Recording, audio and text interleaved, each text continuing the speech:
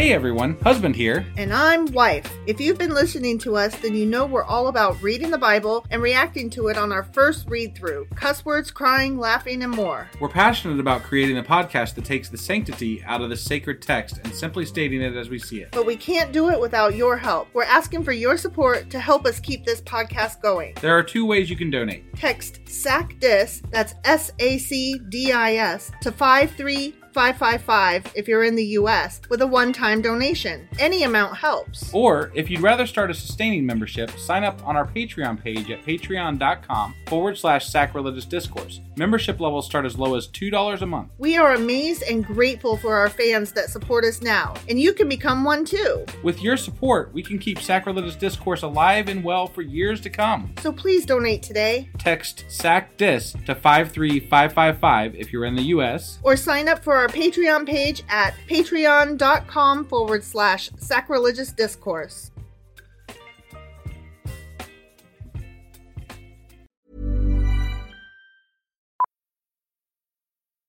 Millions of people have lost weight with personalized plans from Noom. Like Evan, who can't stand salads and still lost 50 pounds. Salads generally for most people are the easy button, right? For me, that wasn't an option. I never really was a salad guy. That's just not who I am. But Noom worked for me. Get your personalized plan today at Noom.com. Real Noom user compensated to provide their story. In 4 weeks, the typical Noom user can expect to lose 1 to 2 pounds per week. Individual results may vary. Hiring for your small business? If you're not looking for professionals on LinkedIn, you're looking in the wrong place. That's like looking for your car keys in a fish tank. LinkedIn helps you hire professionals you can't find anywhere else, even those who aren't actively searching for a new job but might be open to the perfect role. In a given month, over 70% of LinkedIn users don't even visit other leading job sites. So start looking in the right place. With LinkedIn, you can hire professionals like a professional. Post your free job on linkedin.com/achieve today. Hey, Dave. Yeah, Randy. Since we founded Bombas, we've always said our socks, underwear, and T-shirts are super soft. Any new ideas? Maybe sublimely soft. Or disgustingly cozy. Wait, what? I got it. Bombas. Absurdly comfortable essentials for yourself and for those facing homelessness. Because one purchased equals one donated. Wow, did we just write an ad? Yes. Bombas. Big comfort for everyone. Go to bombas.com/ACAST and use code ACAST for 20% off your first purchase.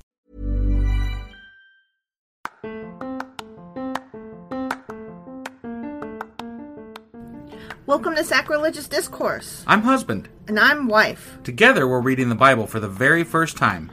We grew up without religion and wanted to know what all the fuss was about. Well, what have we learned so far? That God is a dick, and apparently some people believe in talking donkeys? We're not trying to pass ourselves off as experts. Nope, we're just reading the Bible for the first time and giving our first take reaction. If you'd like to join us in this venture, you might consider starting at episode 1. Otherwise, jump in wherever you like. All right, let's go read the Bible. Yeah, let's get to it.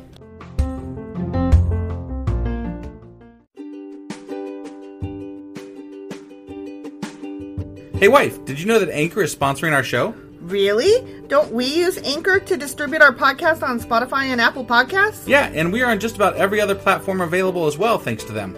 Why do we use Anchor as our podcasting service? Well, they make editing and distributing our show a breeze. What if one of our listeners wants to start their own podcast? Then they should head over to Anchor.fm or download the app to get started. Awesome! You guys should go do that right now! Husband. Wife. Do you remember what happened on Friday? I cheated. I went back and looked a little bit. What? Sort of. I just glanced at it. But it was like David was doing the same shit he'd been doing. He's been getting crowned king, and he was killing Philistines and shit like that. And he captured Zion. Yeah, that one. That's because we had to discuss what Zion was in the Q&A. So, yeah. And then sorry, I cheated. And then he had more children. Yeah, they just popped. I mean, he was popping them out left and right. Well, his girls were. Yeah, we don't even know how many people he's married to now because it said there was new wives, but they didn't mention who any of the fucking new wives were. Are they important? They're just vessels. That's what the SCOTUS has told me. I don't know. Somebody told me that they're looking forward to when we meet one of his wives, Bathsheba. So Right. I keep in my mind, I'm like, when's You Bathsheba coming said in? Beth, but it's Bath. Bathsheba. Bath. Like take a bath. Sorry. Bathsheba. I'm just listening to the story here. I'm not reading it, so I don't get to see the words, you know? I know, I'm just telling you. I know you're telling me. But even if we do Now I got it, Bathsheba. But even if we do meet Bathsheba and find out she's awesome, at the end of the day, according to SCOTUS, women are merely vessels for carrying babies.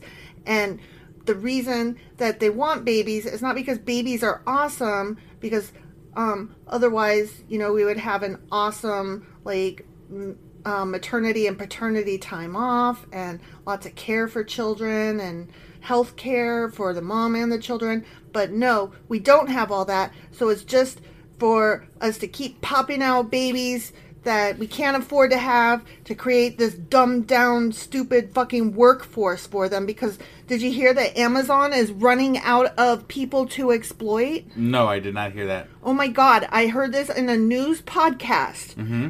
There was an internal memo leaked that said that they are running out of resources to exploit. Resources being fucking people. They need a bigger workforce. So let's pop out more babies as fast as possible so that Amazon can have a fucking workforce. Okay. Well, now that you went on for like an hour, I'm going to just say one more thing here before we go into the next chapter, or before we go on to the reading of the Bible. Mm-hmm. I'm going to say, just for the record, here at Sacrilegious Discourse, fuck at least 6 of the SCOTUS. Right. Yes. Fuck them. Those 6 in particular. Those 6 in particular. Right. Also, this is coming out on July 4th, which is American Independence Oh, yeah. Day. And I'm not feeling it this year, y'all. Right. I'm pretty fucking angry and irate. I do not feel patriotic. I'm not proud to be an American. Some fucking motorcycle guys just rode through town blasting a fucking radio that was playing God Bless Texas. And you know what? Fuck Texas. I lived there, so I can say fuck Texas. Yeah, they probably didn't live in Texas. No, they didn't. They lived in fucking Ohio. They've probably never even been out of the state. Possibly out of the metro area. I'm betting. Just saying. I'm betting. Fucking redneck piece of shit. Anyways. Jesus. Okay. You were on rare form tonight. I am not a happy person right now. All right. Well, what are we reading today? Okay, that was me going off after 2 Samuel chapter 5. Today we are reading 2 Samuel chapter 6. All right, let's go read it. We're going to go read it now.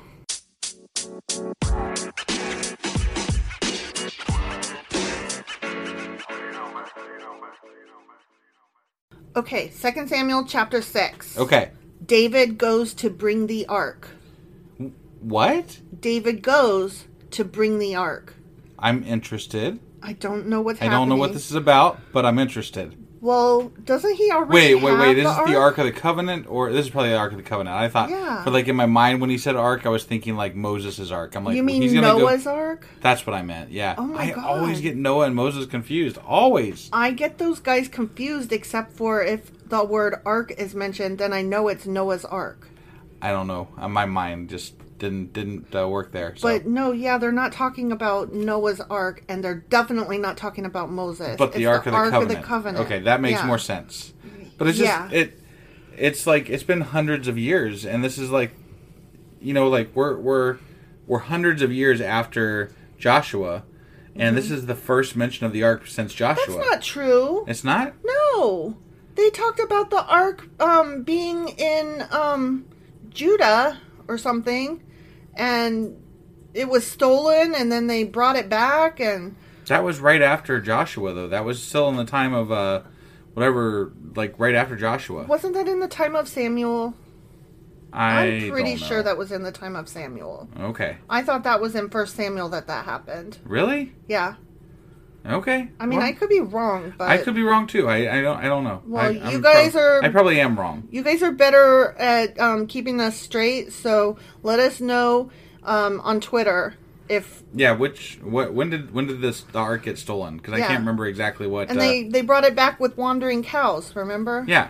I'm pretty sure that was 1 Samuel. Well, I'm looking it up after the podcast too because I'm curious. So. Okay. Well, you guys let us know also. Right. Okay. So let's read this. Yeah. Then David again gathered all the elite troops in Israel, 30,000 in all. That's a lot of a lot of troops, yeah. Normally they only need like 300 to defeat their enemies or some stupid shit. But he did kill his 10,000s. Right. So, I mean, he can have as many as he wants. I guess. He led them to Bala, I don't know. Sure. Bala of Judah to bring back the Ark of God, which bears the name of the Lord of Heaven's armies, who is enthroned between the cherubim. Huh. Okay. That God guy. So, like, literally God sits on the Ark of the Covenant? That's what they're saying. That's interesting. Mm-hmm.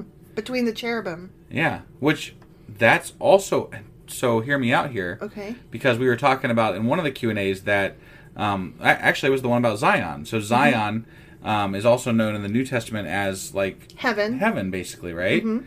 So, literally, God is sitting on a throne in heaven. Mm-hmm. Like, they're gonna... That's what this is... Like, if you look at it from the perspective of... They're saying heaven in the New Testament versus... This is heaven on earth, essentially. Mm-hmm. That there's the throne right there in heaven, essentially. Got it. You know what I'm saying? Like, it's a stretch, but I'm just saying, like that's... the equivalency. Yeah. If we were reading this with the New Testament in mind, which we haven't read yet, so we're not supposed to. Right. But I'm just saying, if we are imagining that God is throned on the fucking Ark of the Covenant, and he's in Zion, and Zion is heaven in the New Testament, then that's true. Interesting. That's all. Okay, I see that.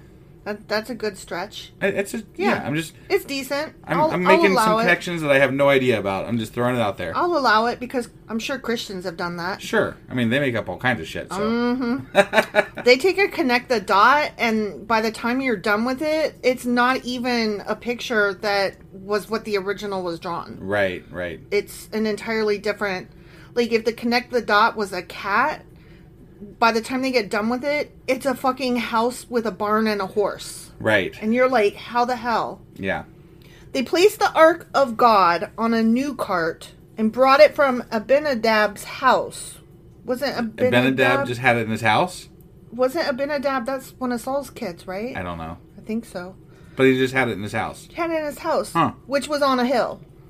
Okay. His house, the house on the hill. But the Ark was just sitting in some dude's house. I mean, okay, it's not like a house like our house. It's going to be like a big old, like, villa estate thing. I mean, that's what you're imagining. Yeah. It could just be a mud hut that's enough room to sleep one person. And he's got that and a fucking Ark sitting over there. He's like, God damn, taking up my pillow space over there. I'm sure if he had the Ark that it was a decent digs. Okay. That's my impression. All right.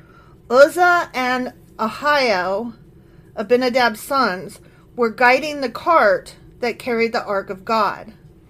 Ahio, not Ohio, Ahio. Right. It's interesting to me that they are not calling it the Ark of the Covenant, though. Yeah. It's the Ark of God, or is that what they're saying? The Ark of God? The Ark of God. That's really interesting. Yeah. I wonder if there's something in that, like why they changed the language again out from under us. Yeah. They were guiding the cart that carried the Ark of God. Ahio walked in front of the Ark. David and all the people of Israel were celebrating before the Lord, singing songs and playing all kinds of musical instruments. Lyres, harps, tambourines, castanets, and cymbals. Sounds like a good old time. Boom, boom, boom. It's like a New Orleans street party when they got the Ark behind them. Badass, yeah. You know? Na, na, na, na, na, na, na. Yeah. But when they arrived at the threshing floor, we know about those threshing floors. I don't. Well, I mean, there was maybe just the threshing parties. Had like a little get threshing wild. orgy or something. Mm-hmm. Yeah. But when they arrived at the threshing floor of Nacon, the oxen stumbled. Oh no! And Uzzah reached out his hand and steadied the Ark of God. Oh, thank something. No, I bet that's bad. He fucking touched it with his hand. He's gonna get burned because it's got that radiation. He's gonna melt like in Indiana Jones. Right? Yeah. Yeah. Then the Lord's anger was aroused against Uzzah, see? Oh, man. But he was just trying to steady it, man. Well, he shouldn't have fucking touched it. What did he get? Let it fall. What the fuck? No. This is bullshit. This is bullshit, and he knows it. God's stupid. Yeah, no, I totally agree. Like, no. It's like how a flag is not supposed to drape on the floor. So, like, if you did, like, a slide into first base to make sure that you slid in under it to catch it before it drags on the floor, and then the flag gets pissed off that you touched it, and it's like, but did you want to touch the floor instead? I'm telling you, what they found is fucking uranium. that could be. I mean, that was what it had to be. That could be. They all fucking get boils and shit, and like they're melting when they fucking touch this shit. Look what happens. Okay. God struck him dead because of this. Damn. He was just trying to steady it. Oh my God. So Uzzah died right there beside the Ark of God. That's really stupid. I hate this God. What the fuck was he supposed to do? Let it drop, I guess. But that's really dumb. But then they all would have got in trouble for letting it drop. Right. God. There's like literally no reason to kill this guy. No, none. Not that they've given. No. That was one of the dumbest reasons I've seen so far. Besides picking up sticks on the wrong day. That's why I qualified eating one of honey or lighting the wrong fire. Mm-hmm. Yeah. David was angry because the Lord's anger had burst out against Uzzah. He named that place Perez Uzzah, which means to burst out against Uzzah, as it is still called to this day. David was angry at mad. God. He was like, "Fuck you, my dude." And God let David be angry at him? But he killed Uzzah for trying to steady the fucking ark. Yeah. So now... Sounds to me like some shit happened, and dude got killed, and they blamed it on God for some reason. I don't know why. But they blamed it on God because it had to do with the ark. And then... So David's mad. Let me read you the next sentence. Okay, all right. David was now afraid of the Lord. Because, he got pissed off. If he was afraid, then why would he be mad at him? If you were afraid... No, he's afraid of him because he got mad. Oh, okay. All right. So... Okay, here's what happened. So Uzzah accidentally touched the thing to try to make it not fall on the ground, right? Yeah. God said, "Fuck you for touching me." Boom, you're dead. And then David was like, "Oh my God, that was so mean." And then he was like, he put his hand over his mouth like, oh, "Did I really say that out loud?" In God's defense, I just gotta say this. Because you can't see the dude, right? Right. Maybe when Uzzah went to go study the ark, he actually punched God in the nuts. I'm just saying, like, as far as... We weren't there. And he just reacted, like smote him right there, because he's like, fuck you. If you had that kind of power and somebody kicked you in the nuts, might you accidentally smite them? It could be an accident, it could have been an accidental smiting. An accidental smiting. Because he got punched in the nuts by Uzzah. That's fair. I'm just saying. Fair. If we're going to go with that route, it could have been an accident. It could have been an accident. Nut punch. Right. That's all. I'm just saying. That's fair. Okay. Yeah. So David's now afraid of the Lord because he was, he dared to be pissed at him. Right, yeah. And he asked, "How can I ever bring the ark of the Lord back into my care?" Right, because now you might get, in trouble. You're going to get cursed, boy. Yeah.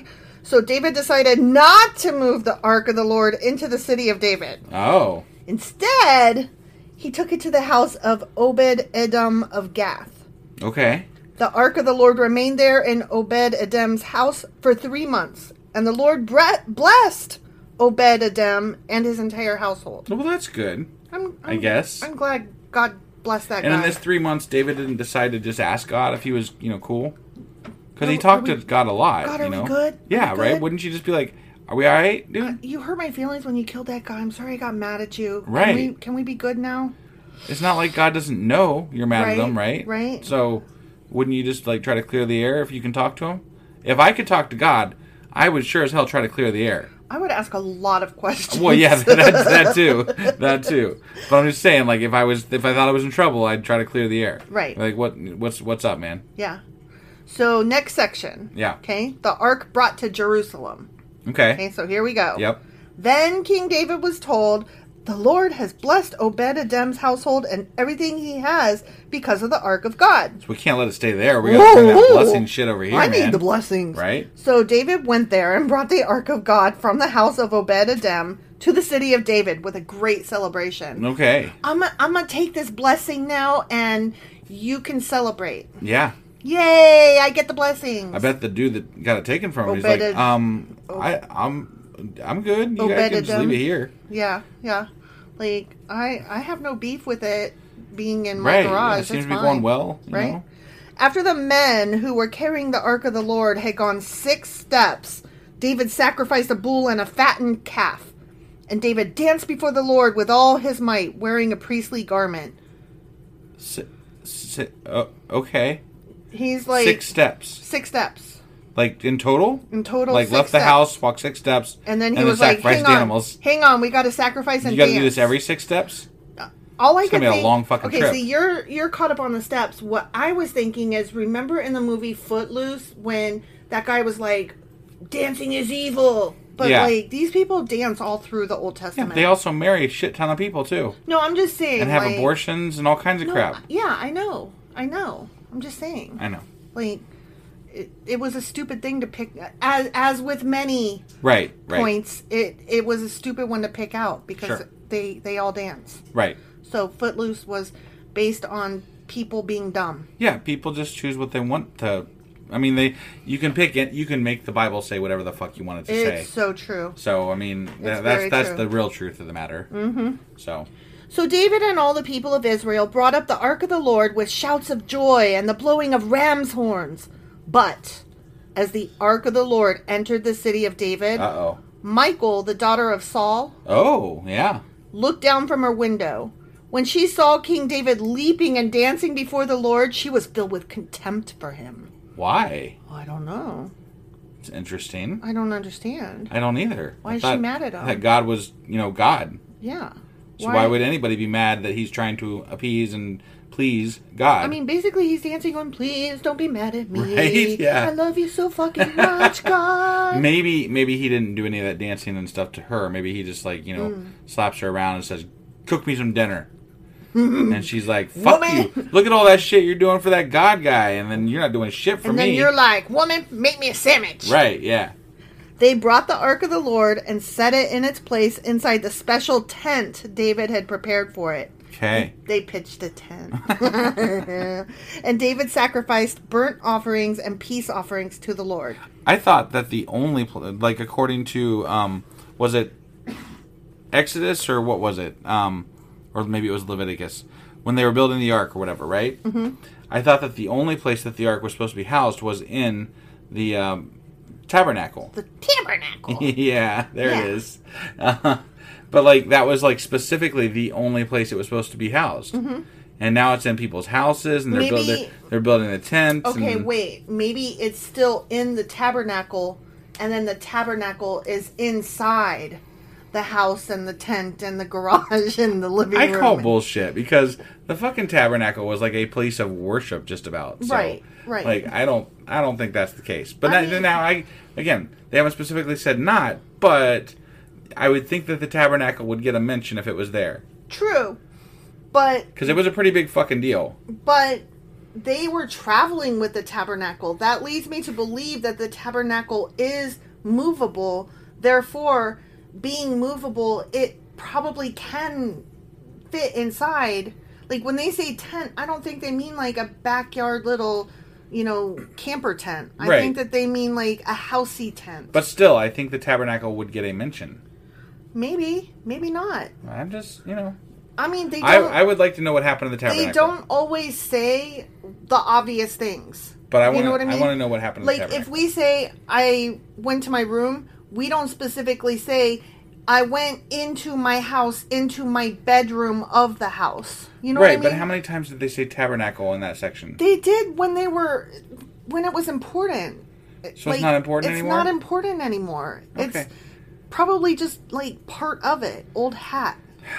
They also haven't mentioned the fucking pomegranates in ages. All right. When he had finished his sacrifices, David blessed the people in the name of the Lord of Heaven's armies. Mm-hmm. Then he gave to every Israelite man and woman in the crowd a loaf of bread, a cake of dates, and a cake of raisins. Well, that was nice. Then all the people returned to their homes. Okay. Okay? Yep. When David returned home to bless his own family, Michal, the daughter of Saul, came out to meet him. Okay, I think we're going to find out why she's mad. Okay. Okay, I'm really excited about this. She said in disgust, "How distinguished the king of Israel looked today, shamelessly exposing himself to the servant girls like any vulgar person might do." Oh, wow. Oh, she jealous. I mean, he must have been a good-ass dancer. Okay, look, he already had all these kids. He's married to how many women? And she's mad because he's dancing. Right? Not because he's fucking 1,000 women and married and having babies. Right, yeah. Because he danced for God. Yeah. Maybe she's just expressing some pent-up resentment. That's what I think. Over the other, yeah, women that he's married / slept with and everything. Mm-hmm. So she's not really mad he was dancing for God. Because it looks like he might. I mean, based on the dancing bit and how mad she was, maybe he's thinking of expanding that harem that he's got going on. Yeah. So yeah.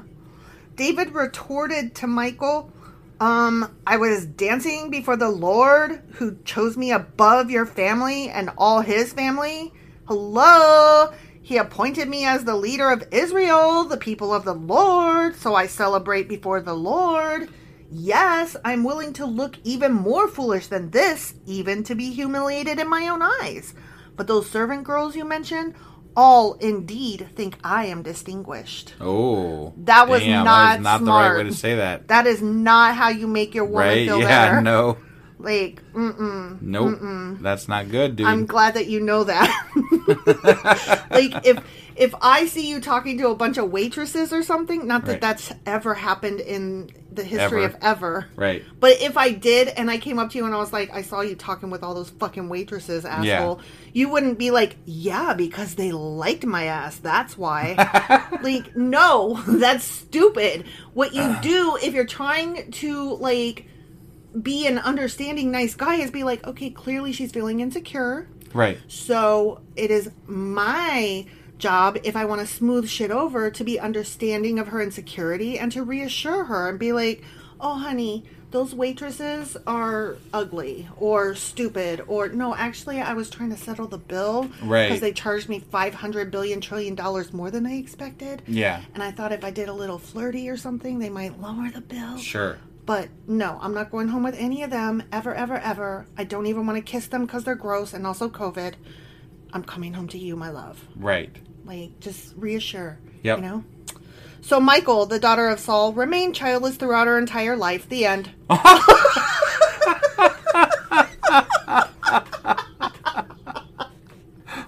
What the everlasting fuck? Okay, sometimes I love the way I read this, if I may pat my own self on the back. It's just okay, well, I mean, but seriously though, like, you does that mean that he didn't ever fuck her? Does that mean that he fucked her but she was barren? Does that mean that God didn't like the way she was going off and so he was like, no baby for you? Well, obviously, it's to show that he was right and she was wrong. Mm-hmm. He has the favor of God, and God's punishing her by not having babies or something. Right, so. Right. But what I want to know is, were the babies withheld by God or by David? No, it would matter, definitely, for sure. Because if he didn't fuck her, then that's why she didn't have babies. Right. But if he... Sounds like he didn't care much about hurting her feelings, so... Which is rude. She was the first one that ever truly loved him. And saved his ass, really. And saved his ass.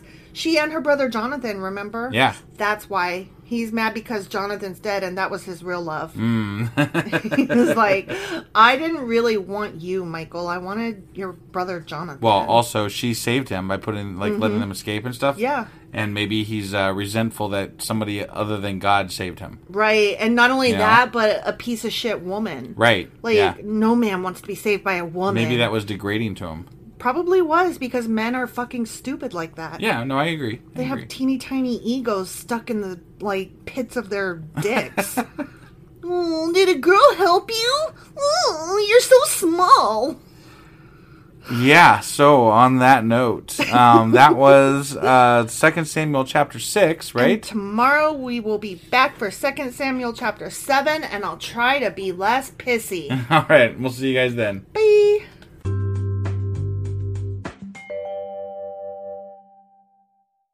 Husband! Wife! Do you remember what happened yesterday? I remember that some dude tried to steady the ark when the oxen tried to tip it over, and then the god was like, dead. And maybe he punched him in the nuts because he's invisible on the throne? I don't know. I think that wasn't probably the important part you were supposed to remember. But that's what I remembered. That did happen, but... The part you're supposed to remember, I think, is that David got all dancy and stuff and was like, I don't mind looking the fool for the Lord. Right. And Michal was like, you never look the fool for me. Right. And then he was like, you jealous? And she was like, goddamn right I am. So God was like, boom, barren, bitch. Yeah. Yeah, that was good stuff, right? Yeah. Yeah. Mm-hmm. God's such a nice guy. Mm-hmm. But it didn't sound like David was very appreciative of all that Michal had done for him. Not even a little bit. So, fuck God, fuck David, the end. Right. So that was 2 Samuel chapter 6. And today we are doing 2 Samuel chapter 7. All right, let's go read it. Okie dokie.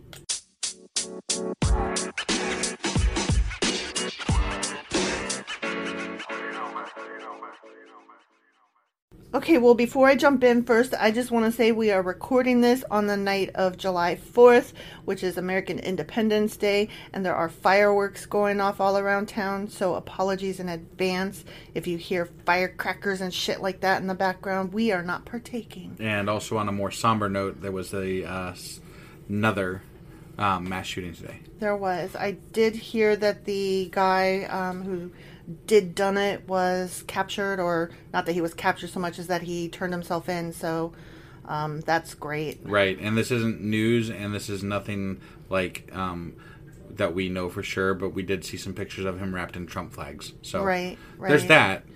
Also, he's like really weird looking, and apparently he's a rapper. I don't know.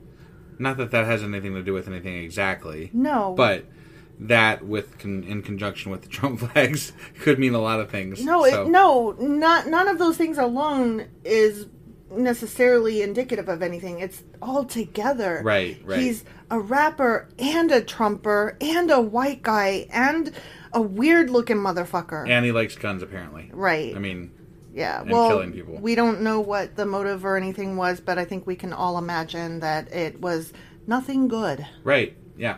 So anyway, I just thought I'd mention that since, we did a special on the guns recently. Yeah, and, we did. It just keeps happening. And here we are. Yep. Okay. All right, sorry. Now on with the Bible. Right. God's covenant with David. That seems appropriate. Yeah. Okay. When King David, the dancer, was settled in his palace, and the Lord had given him rest from all the... Wait, did they call him the dancer? No. Oh, you threw that in there. I threw that in there. Okay, no, I thought that's a neat way to refer to him, I guess. Dancing David? Yeah, Dancing David. Yeah, when King Dancing David had settled in his palace, and the Lord had given him rest from all the surrounding enemies, not that they had won, the Lord gave him rest. Right. The king summoned Nathan the prophet. You know Nathan the prophet, right? No, I don't. Well, there's this guy named Nathan, and he's a prophet. Okay. And he called him. Yeah. Look, David said, I am living in a beautiful cedar palace, but the Ark of God is out there in a tent. Yeah.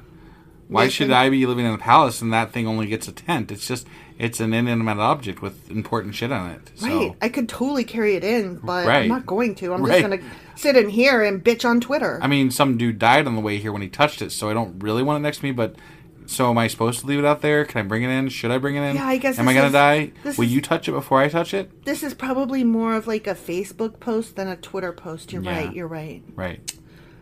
Nathan replied to the king, go ahead and do whatever you have in mind, for the Lord is with you. No matter what, huh? I guess. I mean, like, it sounded to me like Nathan the prophet is like, you do you, boo. Right. I'm out. But that same night, the Lord said to Nathan, go and tell my servant David, this is what the Lord has declared. Oh. Are you the one to build a house for me to live in? I have never lived in a house from the day I brought the Israelites out of Egypt until this very day. Wait, hold on. That's not entirely true. They literally said that the tabernacle is the place where the Lord lives. Mm-hmm. But that's not a house. Okay, but it's a tent. It's okay. A tabernacle is not a house. All right, fair enough. It's a big tent. But okay. It's a fancy tent. All right. It's nicer probably than any house we ever lived in, but it's still a tent. All right, fine.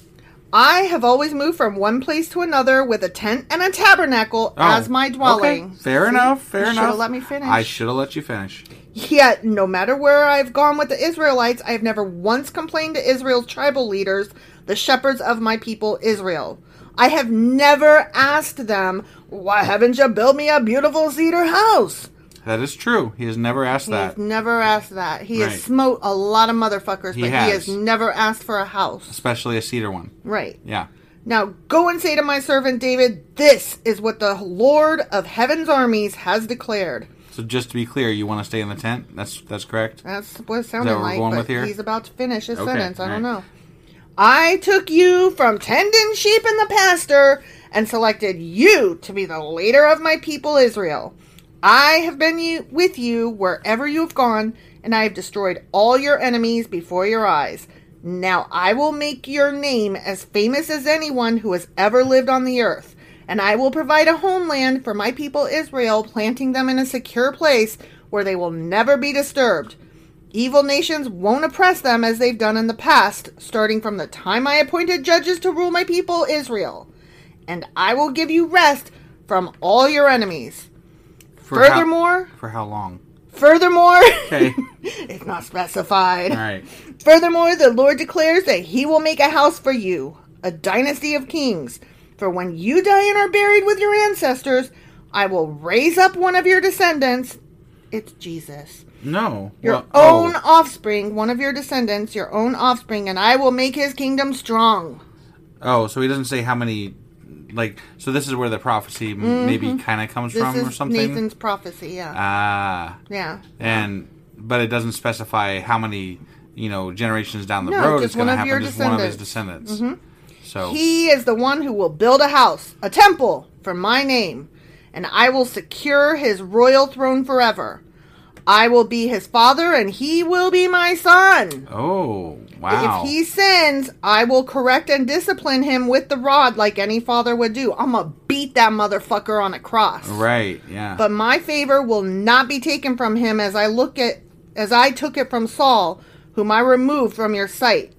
Your house and your kingdom will continue before me for all time, and your throne will be secure forever. That's a hell of a prophecy. Right? Like, that's some strong shit right there. Well, he's like saying, I don't want a fucking house. One day, one of your descendants is going to build me a whole fucking nation house. Sounds to me, because I know that there was a lot of, like, possible prophets back in Jesus' time. Mm-hmm. Sounds to me like this bit in the Bible right here, got added everyone's in. Like, well, no. But it sounds like they took this bit and they're like, dude, that sounds like a pretty good deal. I could be the son of God. Yeah, like, yeah.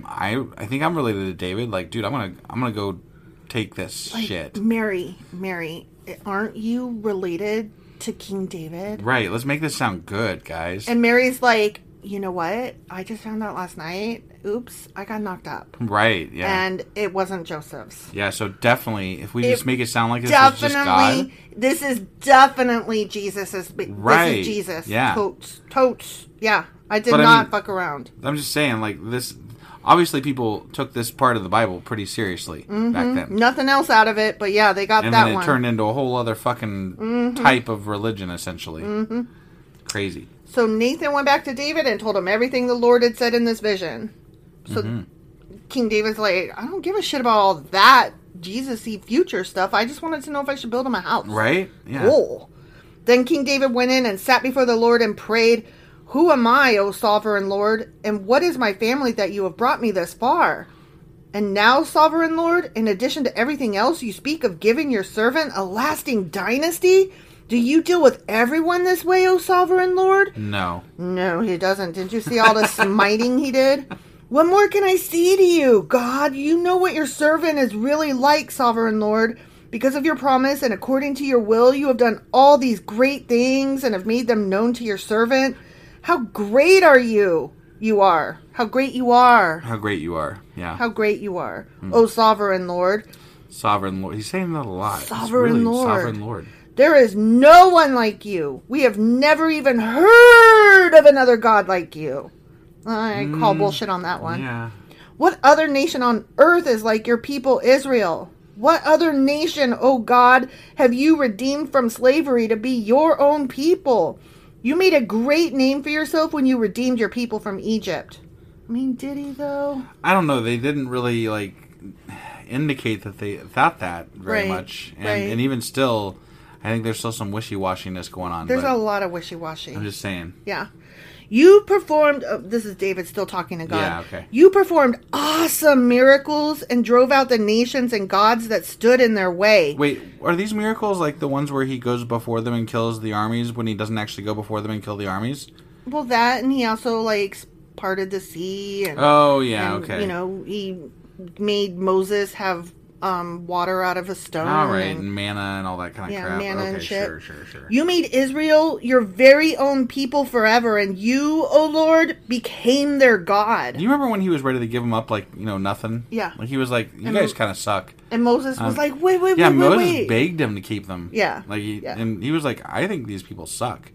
Because they did. Yeah. Let's be clear. I'm just saying, like, he's giving them an awful lot of praise here, but he was ready to ditch them. And David didn't know. David wasn't there. I guess, but, it's in the book of, Well, we whatever. have the luxury of reading back Moses. over this. No, it wasn't the book of Moses, just the first 5 books, right? Right, so this shit hasn't been written down yet. Right, but technically, the book of Moses was already written because it was by the tabernacle. So he could have... And Moses did talk to God and try to keep him from smiting all of Israel and leading them. But the book of instruction is inside the ark. Right, but don't you think that oral histories would be handed down? It's not like David got to read all the juicy bits that we get to read now. Well, okay.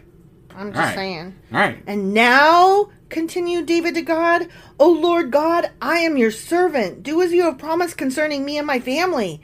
Confirm it as a promise that will last forever. Confirm it. I mean, if God tells you something, don't you just be like, cool, cool, cool? I mean, I don't know. He changes his mind an awful lot. I might want a little bit more. Are you going to challenge this motherfucker that smites people willy-nilly? Or are you just going to be like, sure, okay, yeah. I mean, David seems to be in pretty good standing with God. He has nice hair. According to what they're saying. So. He has nice hair. Yeah, well. David with the good hair and the dancy feet. I didn't think he was one of the good ones with good hair. They all have good hair. Well, but I thought specifically it was Saul and Samuel. It was Samuel with the good hair and David with the dancing feet. Okay.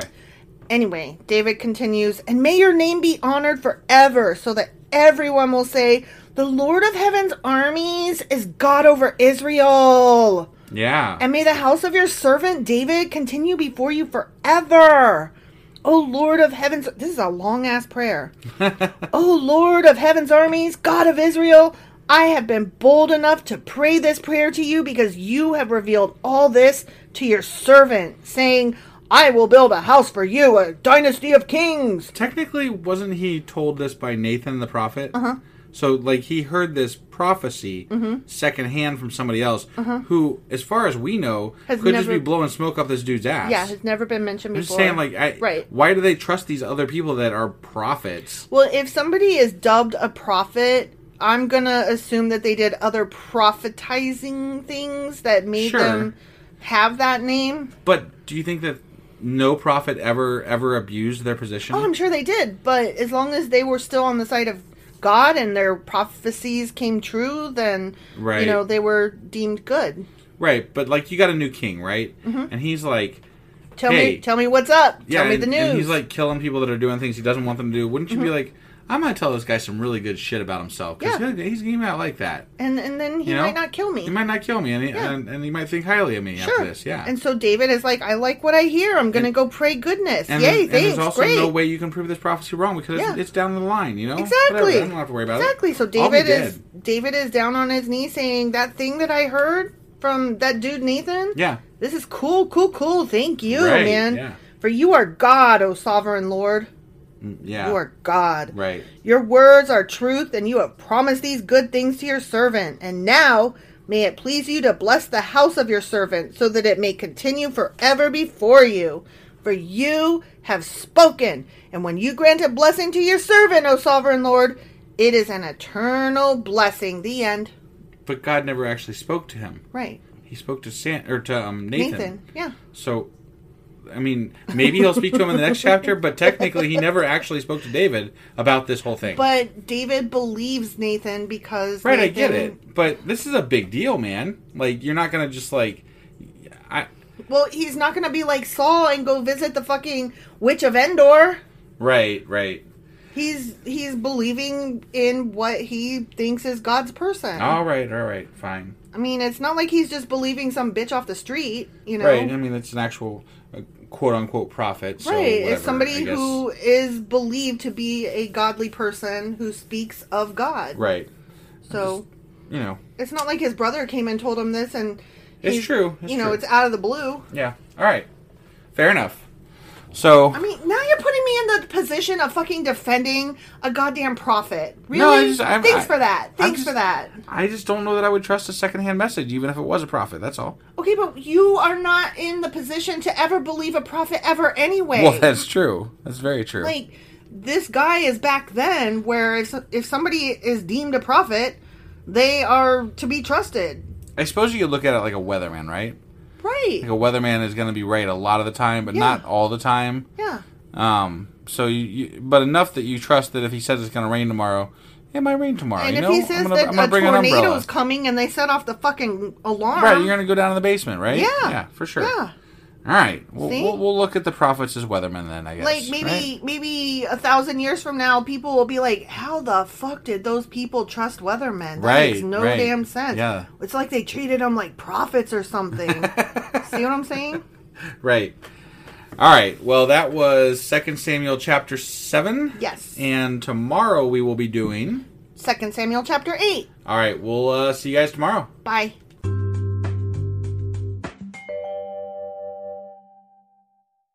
Husband. Wife. Do you remember what happened yesterday? Some dude named Nathan did a prophecy for David and told him that his family's like kick-ass and shit. Right. Is that basically the gist of it? Well, I mean, there was a little more. Like, David was like, we should build a house for the tabernacle or bring that shit inside my house or something. And right. Nathan told David that God was like, I don't need a fucking house. What the fuck's wrong with you? Right. And then David did a lot of praying and was like, God is great. God is good. Let us thank him for the food. Amen. And it was like... Yeah. Okay. All right. So that was last chapter. Yeah. That was 2 Samuel chapter 7. And today we're going to be getting into 2 Samuel chapter 8. Okay, but before we do that, we got a letter from a fan of ours on our website, and we didn't ask permission to read this, so we're going to do this as an anonymous reading, but we thought the letter was just really pertinent to read and beautiful, so we are going to share it, and I hope you guys take it the same way we did. It's just really great. It really touched my heart the way it was written, and I might be adding some literal or literary license to it, but it really struck me as poetic, and so that's the way I'm reading it. And apologies to the writer if I'm doing it any misjustice or injustice, because I just thought it was so beautiful. Right. And it really touched me, so I have to read it the way I took it in my heart. Sure. Yeah. Okay? Yeah. I am rudely taking your podcast name overly... Let me start over. Oh, I want to do this right because it's just so good, you guys. I am rudely taking your podcast name overly literally as a conversation. I don't want anything, just to talk to someone, and I am picking you. Twitter has suspended me permanently. No reason given, but like with God, I must have been bad. Facebook sucks, and people-wise, so do I. But I needed to say, after normal mass shootings, I'm angry, scared, numb. But after reading of the little boy whose parents were murdered, I just cried, and cried even more when I saw that people were donating to help a little. It is no wonder people want a big daddy to take away their pain. But it fucks me off knowing that it is mainly those who claim there is a big daddy who are causing the death culture. Please don't get back to me, but keep doing what you do, so people don't become Pontius Pilates and figuratively wash their hands of these deaths with thoughts and prayer. I very much appreciate what you do, and am just a little in awe of your courage and commitment.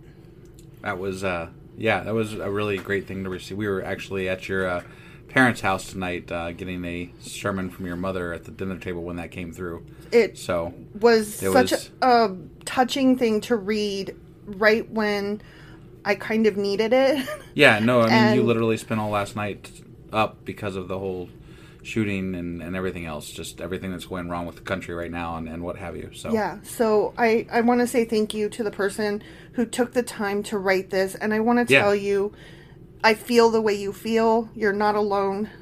I think we all feel this way, and I'm just going to leave it there because I'm coming to tears now, and I don't want to cry. This was a beautiful, beautiful email to receive. Thank you. Yeah, definitely. All right, now we're going to go into 2 Samuel chapter 8. All right.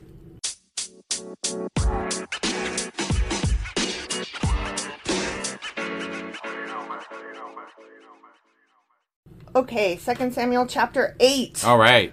David extends his kingdom. Is he going to extend it? He's extending it. That's what's happening, huh? Yeah. Okay. After this? The prayer of God. The prayer, that's right. God is awesome and wonderful and spectacular. Got it, yeah. David defeated and subdued the Philistines by conquering Gath. Subdued. What exactly does subdue mean? I mean... He got them all in arm bars and, They're all on the ground like, you're subdued, motherfucker. He got them to stop fighting, and then he conquered them. Okay. Gath, their largest town. Okay. Okay? Yeah. David also conquered the land of Moab. Nice. What? I thought that... Okay. All right.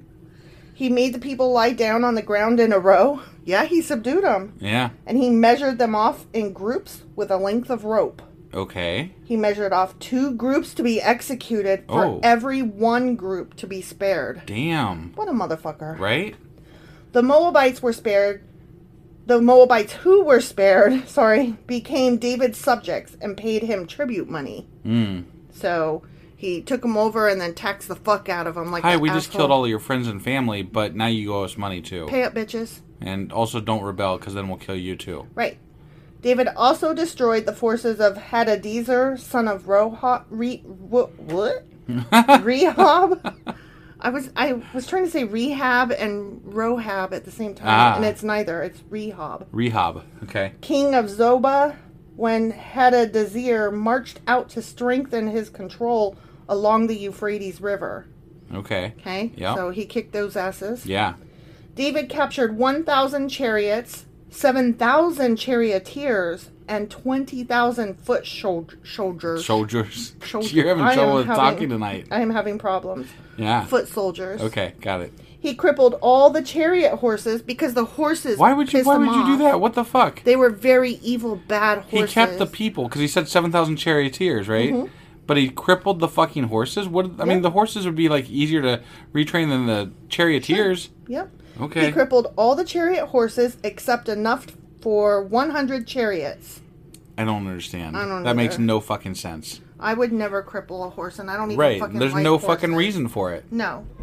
When Arameans from Damascus arrived to help King Hadadezer, David killed 22,000 of them. Jesus. What a murderous fuck. Well, I mean, they were fighting each other, so I mean, I guess, but you know. Right. Then he placed several army garrisons in Damascus, the Aramean capital, and the Arameans became David's subject and paid him tribute money, too. So he's collecting taxes all over the fucking place, huh? Sounds like America. I mean, isn't that what we do, right? Well, I mean, something's got to keep the, shit running. It's not running real well right now, I'll grant you, but, you can't not pay taxes. Oh, I'm not saying, like, the mean people have to pay taxes, but then we go out and we, like, quote-unquote conquer other little peoples and make them pay taxes, but they don't get a vote. Yeah. Like Puerto Rico, say, or, right. Isn't the island of Guam another of our little territories that, we fuck over and... Yep. Yeah. You got it. Yeah. Right. Yeah. So the Lord made David victorious wherever he went. Yeah, the Lord did. Mm-hmm. David brought the gold shields of Hadadezer's officers. Not offices. They didn't have offices back then. Thinking like cubicle with a... desk and fax machine and whatnot. David brought the gold shields of Hadadezer's officers to Jerusalem, along with a large amount of bronze from Hadadezer's towns of Teba and Berothai. I have to say this because gold is actually a pretty soft metal. Mm-hmm. A gold shield would be only sort of functional. Like, I mean, yes, it would work. And but heavy. Yeah, but like if it got struck, it would bend like easily. So well, I'm imagining like if you had a shield of Play-Doh, maybe you get stabbed, but Play-Doh? like the sword gets stuck in the shield, and you're trying to like pull it out. Right. Yeah. When King Toi, T-O-I, sure. Toi. Let's just go with Toy. Okay. Well, I just didn't want to say Toy because that sounded silly. Whatever. When King Toi of Hamath heard that David had destroyed the entire army of Hadadezer, he sent his son Joram to congratulate King David for his successful campaign. I wonder if this is a good idea or not. Probably not. Because David does not like messengers. Yeah, he doesn't. He doesn't like foreigners very much either. Right. Hadadezer and Toi had been enemies and were often at war. Joram presented David with many gifts of silver, gold, and bronze. Well, that'll do some, That might help. Well, he might take all your shit and kill you anyway, though. Yeah. King David dedicated all these gifts to the Lord, as he did with the silver and gold from the other nations he had defeated. Okay. From Edom, Moab, Ammon, Philistia, and Amalek. Okay. And from Hadadezer, son of Rehob, king of Zobah. Jesus, that's a mouthful. So David became even more famous when he returned from destroying 18,000 Edomites in the Valley of Salt. Wow. He placed army garrisons throughout Edom, and all the Edomites became David's subjects. So he's creating a military, like, stronghold, everywhere. He's being like Rome and just spreading out. Yeah. In fact, the Lord made David victorious wherever he went. Of course he did. Yeah. David is the shit or whatever. Right. But he's a dick, remember? We remember that he's a dick. I remember. Okay, next section. David's officers. Okay. They get Do they have gold shields? They must. They took them all, right? Well, I mean, maybe they just got the gold. So David reigned over all Israel and did what was just and right for all his people. Joab, son of Zeruiah, was commander of the army.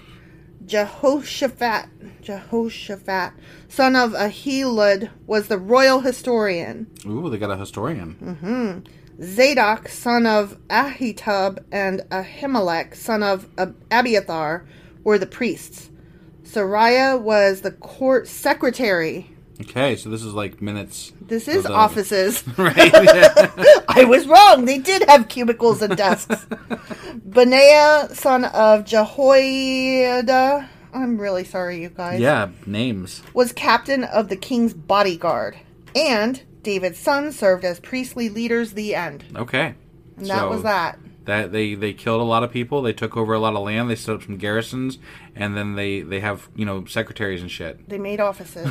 Yep, that pretty much sums up that chapter. Okay, all right. So that was a real simple, straightforward. That pretty much is what it is. Killed is. People and moved in our deaths. It seems like the way this whole 2 Samuel book so far has been pretty straightforward. Like, yep, David's winning, and then he still wins, and he's king again, and he's all these things again, and God and then loves more. him. He loves God. Yeah, God loves the fuck out of this guy, man. Yeah, he's him and God. They're tight, man. They are so tight. Mm-hmm. Don't come between David and God, y'all, and don't ever be a messenger. Right. Well, unless you bring silver and gold. Right, and then congratulations. Just don't bring heads. That's not no. Don't bring heads, and don't take it upon yourself to murder somebody else. Right. Just be like, you're awesome, I love you, here is prizes.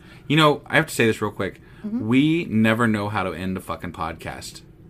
We're at the end of our podcast, and we always ramble on about all kinds of stuff, and we're like, how do we end it? And then we're just like, we kind of look at each other, and we're like... and done. And done.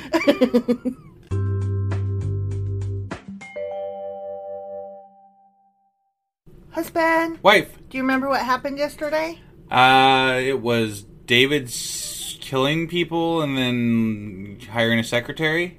Basically, yeah, but don't forget that he maimed horses too. Oh, yeah, that was right. For no reason. Yeah, that was stupid. I agree. You own them. Like, why would you maim them? I have no idea, but apparently I'm reading the Bible with an agenda and I can't possibly understand, so... Right. I don't know. Right.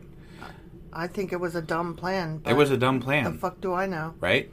So, anyway, that was a short chapter, and that was 2 Samuel chapter... 8.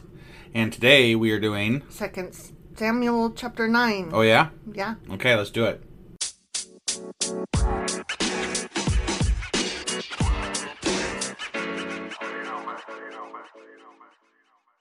Okay, 2 Samuel chapter 9. All right. David's kindness to Mephibosheth.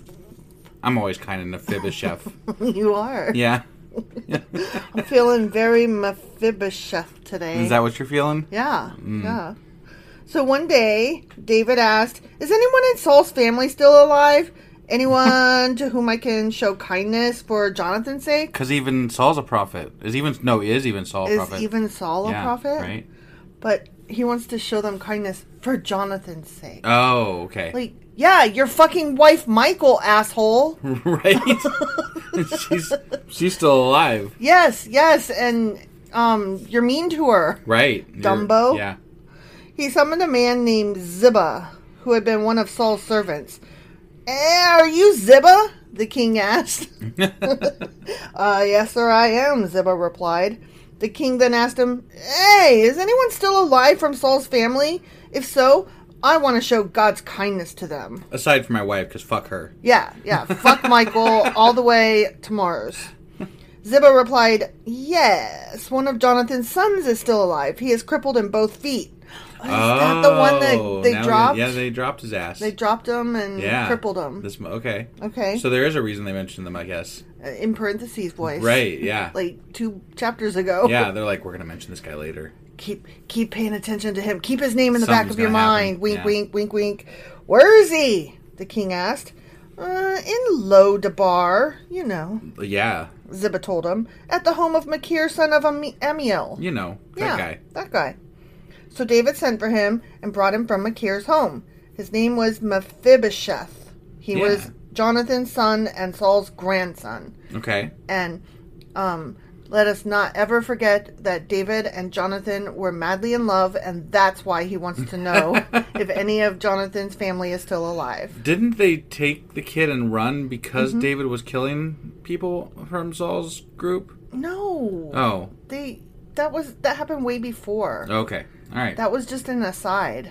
Okay. Yeah, it had nothing to do with David. Got it. When he came to David, he bowed low to the ground in deep respect. Probably because he was scared he would, die. Am I a messenger? Yeah. I'm about to lose my head here. David does not like messengers. Lose my head.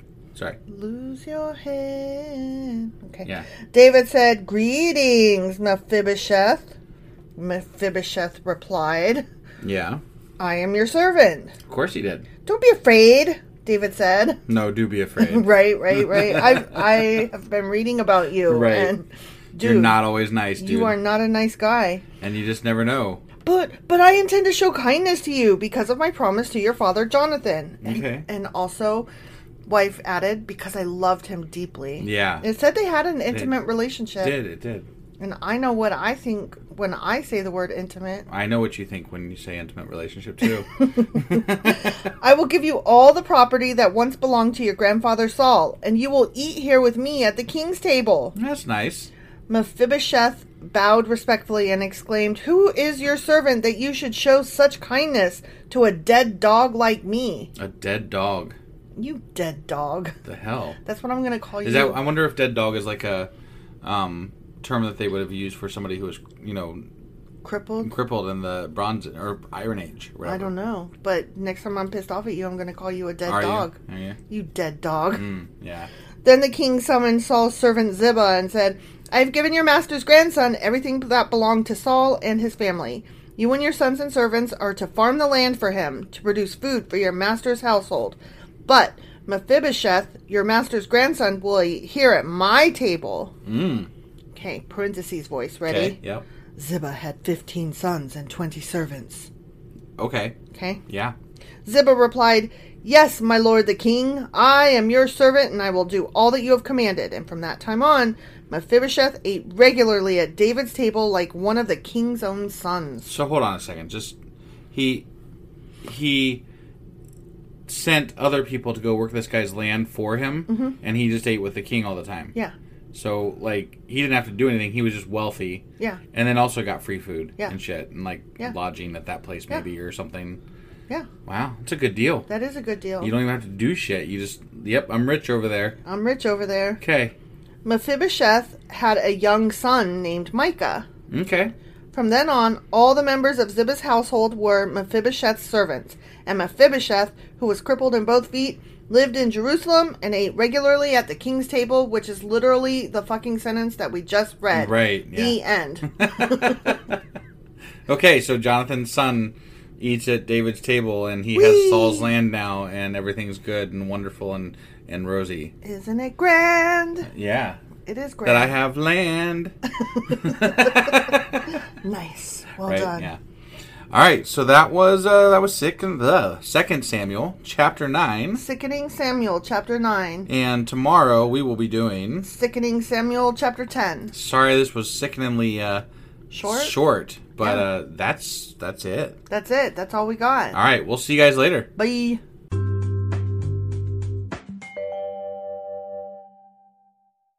Husband. Wife. Do you remember what happened yesterday? No. Wow. Sorry. You just came right out with it. I remember it was really fucking short. It was really fucking short. It was...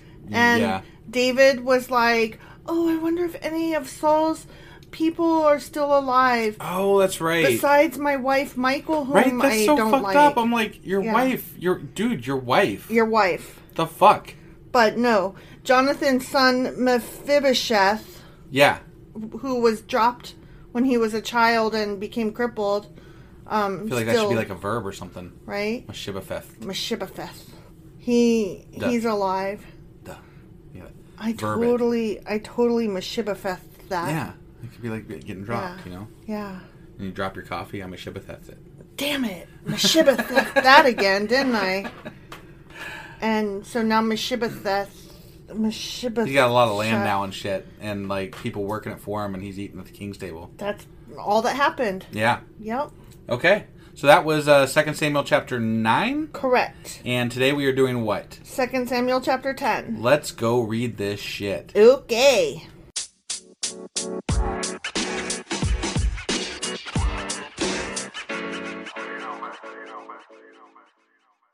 2 Samuel chapter 10. The defeat of the Ammonites and Syrians. They get defeated. Okay. It's going to be defeating for them. Yeah. Sometime after this, when Mephibosheth got his land and ate at the king's table, huh? Yeah, sometime after that, King Nahash of the Ammonites died. Yeah, as people do in this book. As they do. And his son Hanan became king. Not Hodor. Hold the door. David said, I'm going to show loyalty to Hanan, just as his father Nahash was loyal to me. Okay. Loyal. Yeah. I had a hard time with that. Yeah. So, he's going to go do that. Yeah. Okay? Mm-hmm. So, David sent ambassadors to express sympathy to Hanan about his father's death. That was nice. It was nice, and it's a good thing that it didn't happen the other way, because you just never know what would have happened to those ambassadors. Right. Since David is not keen on them. I mean, like we said, he's only keen if you bring him ahead. No, he's only not keen if you bring him ahead. Well, yeah, that's what I meant. Yeah. Sorry. But when David's ambassadors arrived in the land of Ammon, the Ammonite commander said to Hanan, their master, do you really think these men are coming here to honor your father? No! David has sent them to spy out the city so they can come and conquer it. I mean, he is conquering a lot of fucking people. Yeah, like... So, like, I don't completely begrudge them for thinking that. No, he literally... We just got done reading about how his kingdom expanded. But the shitty thing is, and I'm just guessing here, but the shitty thing to me is that he's probably going to be like, how dare you question my intents, and now I shall conquer you. Right. And it will justify him conquering them, even though. And it's like, fuck you, man. That's dumb. You could just be nice and be like, right. No. Yeah, right? I could be wrong. So Hanan seized David's ambassadors and shaved off half of each man's beard, cut off their robes at the buttocks, and sent them back to David in shame. Damn. He shaved half their beard and that's kind of funny. At their butt. That's kind of funny. And he's like, get. I mean, he didn't kill him. No, he just made them look silly. But look, now that he did this, made them look silly, David's going to kill them. David is going to kill them. I'm like, I don't know that shaving someone's beard is worth war, man. Right? Like, to me, that's just funny shit. You were just clowning, and now y'all gonna get conquered. Right? When David heard what had happened, he sent messengers to tell the men, stay at Jericho until your beards grow out, and then come back. Yeah, don't be coming home looking like a clown. Stay over there. No clowns allowed. We don't take kindly to clowns. He can't have his people coming back being, they were... the laughing stock. Yeah, right. Yeah, they were made to look like fools. By a foreigner. Yeah, that fools. Can't happen. We do not like foreigners making our people look like fools. We don't want to show the weakness, you know. He's not down with the weakness. For they felt deep shame because of their appearance. Yeah. I can imagine. They looked stupid, all right. Yep. I mean, let me ask you this. Like, okay, you don't have a beard, but let's say that the next time you went to get your hair cut, that the hair cutter person cut half of your hair off, and... I totally own that shit. And also... You know I would. They cut your pants so that your butt was hanging out. Okay, I might not own that shit.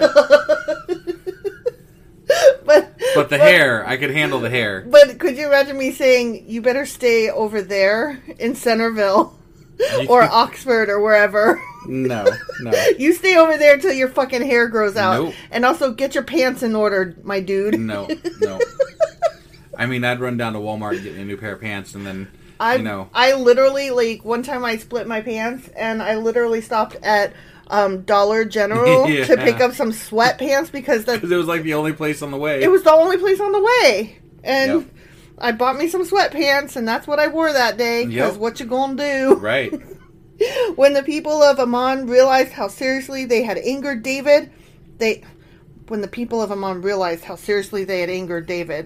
I mean, what did you fucking expect, you guys? Right, he's a lunatic and you just, pissed him off. So, yeah, I mean, if you were going for that, that's what you were going for, I'm assuming, because you did it. So when the people realized, ooh, we did the thing that we did it. Oh, no. Right.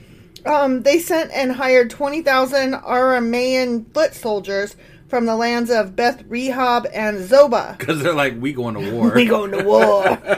1,000 from the king of Makkah, and 12,000 from the land of Tob. Okay. That's a lot of dudes That's a lot, yeah. But you know what? Hired mercenaries don't fight as well as homegrown ones. So. Yeah, it's true. Yeah. When David heard about this, he sent Joab and all his warriors to fight them. Yeah, he did. He's like... Sorry, I was drinking some delicious coffee just then. What kind of coffee are you drinking? Well, so it's not official yet, but we actually have our own coffee website now. Do we? That I'm going to be setting up like special subscription plans for our listeners. But it's ungodlybrew.com, and every purchase, there's a portion of it that goes to the Freedom from Religion Foundation. So if you want to go check it out, ungodlybrew.com, guys. Okay. Yeah, sorry, shameless plug there, but yeah, hey, it is delicious though. It is delicious. This is our first cup tonight that we're having, and it's pretty good. Shit. So, anyways, back to war. The Ammonite troops came out and drew up their battle lines at the entrance of the city gate.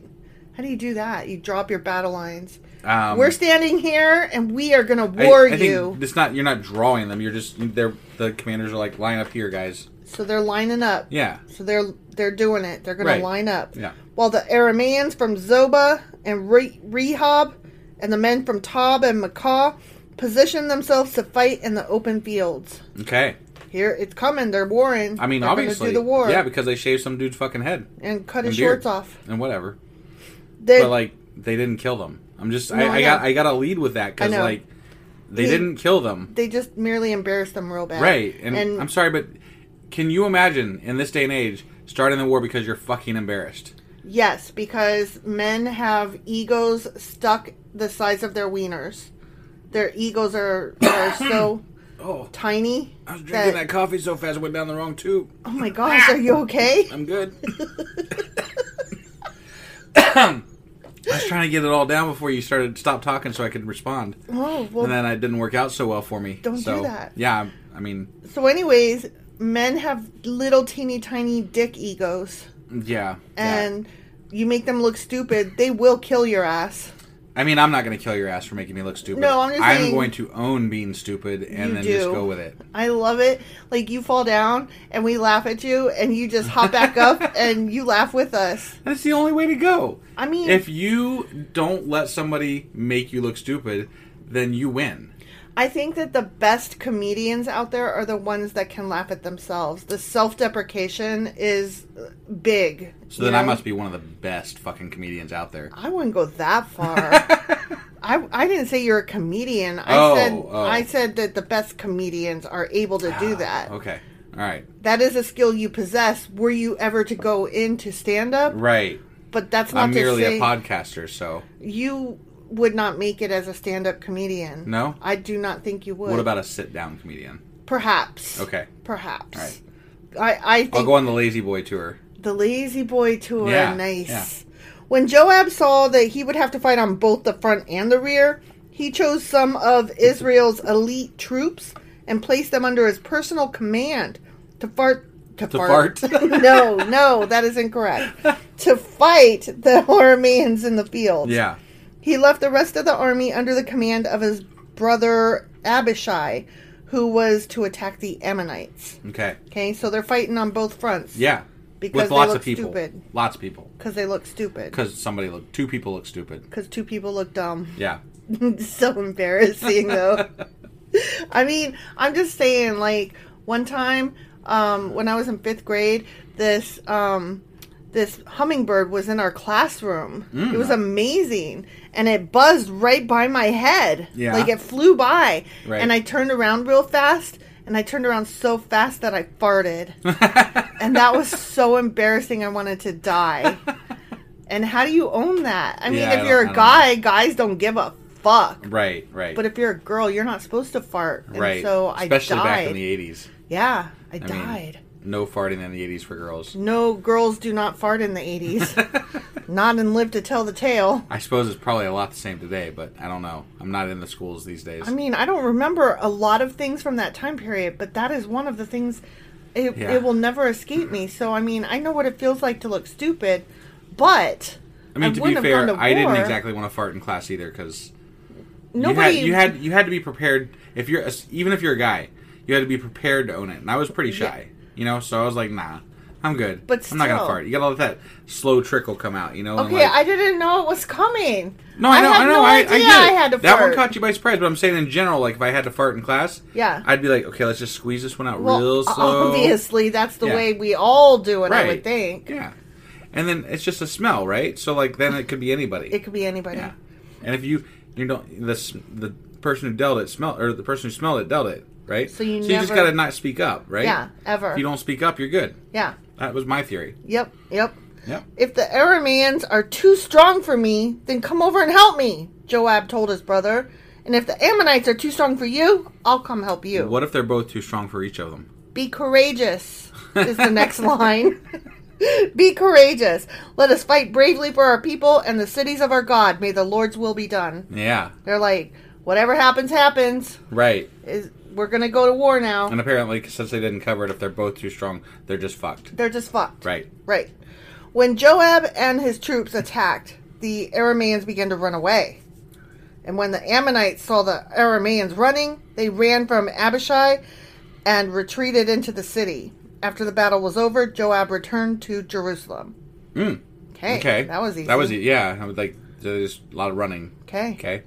The Arameans now realized that they were no match for Israel. Right. No shit. We conquered the whole fucking continent didn't do it for you, huh? Right, yeah. Okay. Maybe you shouldn't have, shaved them and shit. Or at least if you were going to do that, don't come to them with a fight. Right, yeah. Don't go hire an army and, maybe you should send, an immediate apology. Like, hey, we got a little carried away. It was a drunken night of, just brawl. And, we took it wrong. We took it wrong. Yeah. We are so sorry. We really fucked that up. Yep. So when they regrouped, they were joined by additional Aramean troops summoned by Hadadezer from the other side of the Euphrates River. These troops arrived at Helam under the command of Shobach, the commander of Hadadezer's forces. When David heard what was happening, he mobilized all Israel, crossed the Jordan River, and led the army to Helam. Oh, y'all so dead. Yeah. The Arameans positioned themselves in battle formation and fought against David. But again, the Arameans fled from the Israelites. Arameans sucked back then. Yeah, they seemed like they do a lot more running than fighting. Mm-hmm. This time, David's forces killed 700 charioteers and 40,000 foot soldiers, including Shobach, the commander of their army. Did you say 70,000 charioteers? No, 700 charioteers and 40,000 foot soldiers. That's a lot. That's a lot. That's a lot of dudes. That's a lot. When all the kings allied with Hadadezer saw that they had been defeated by Israel, they surrendered to Israel and became their subjects. I mean, yeah, but how did you become his subjects? Did he, measure you off with ropes and kill 2/3 of you? No, they just became their subjects. Okay.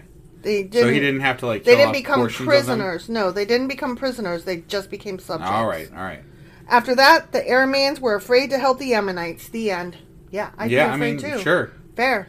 But dude, just like, why would you fuck with David? Why would you fuck with David or the Israelites or anything to do with them, honestly? I'm sorry, but, like, based on how much fighting he's been doing, you can't be in that general vicinity and not know dude's conquering a lot of fucking people. And he does not like to be messed with. Right, because some dude from your fucking tribe wandered off and was like, whoa, they're fucking killing a lot of people over there. You had to have got the news. Right? Like, it just doesn't make any sense. Somebody ran away from one of those battles and was like, oh my god. They are badass. We need to never fight them ever. Can I hang out here? Because they just slaughtered us over there. Yeah. They knew. They fucking knew. They knew and they did it anyway. Right. But you know what? They were probably as sure that God was on their side as the Israelites were sure that God was on their side. Right. Because everybody thinks that God is on their own side. But I just want to point it out because, you know, David is, according to the Bible, on God's side, right? Mm-hmm. David went to go kill people because they embarrassed 2 of his people. Right. 2 people got fucking embarrassed, and he goes to war and kills tens of thousands of people. Sure. 2 fucking people with bad haircuts. Meanwhile, we've got Brittany Griner, a world-class athlete, stuck in Russia, and we can't get her out. Yeah, that's crap. That is crap. I'm just saying, like, I'm not saying that David is in the right here, but comparatively speaking, it's just interesting to me. Right. That at least he stood up for his guys. Yeah, I guess so. I'm not saying that he was right to go to war and slaughter entire nations. Right. At all. That's the opposite extreme. Yeah. The opposite extreme where we're doing nothing. But look, would you be okay if we killed, 47,000 people to get Brittany Griner back? I literally just said the opposite extreme. Right. I'm just saying. So, like, but this is God saying it's okay, essentially, because God and David, right? They're tight. Right. So God is like, hey, dudes, it's cool. Go kill them because they gave you bad haircuts. It sounds like if you are Christian, you should be following David's example and going to war with Russia to get our Brittany back. Or standing out great clips and giving everybody that gets a bad haircut fucking, go to war with them. Yeah. Or something. Okay. I don't know. No, it'd be the other way around. You want to go to war with Great Clips because they gave you a bad haircut. I don't want to do that. Great Clips has not ever done me bad. I mean, we can't have a siege around Great Clips? No. Damn it. They've never done me wrong. Me either. I don't need to go pay like hundreds and hundreds of dollars because I'm just not that person. Right. So, no, they've done me fine. Whatever. I go in, I get my hair cut, they're fine. Yeah. Never been embarrassed. Okay. Well, no sieges at Great Clip then. Don't go to war with Great Clips, y'all. That's not what I'm advocating over here. All right, fine. And also, I'm not saying let's go to war with Russia. I am just saying we could maybe do a little bit more to get our Brittany Griner back. Sure. So anyway, that was 2 Samuel chapter 10. That was. Okay, and today is Friday, so that means that tomorrow is our Q&A. That is correct. And Sunday is our weekly replay? As well as our book club. Oh, yeah, that's right. How's that coming? I am about halfway through where I need to be. So you got some cramming to do. So I got some cramming to do, but okay. I will get it done. All right. And it is just as interesting as the first section. And then on Monday, we're going to be back with 2 Samuel chapter 11. All right. We will see you guys tomorrow for the Q&A and the rest of the weekend. So, yep. Bye. Bye.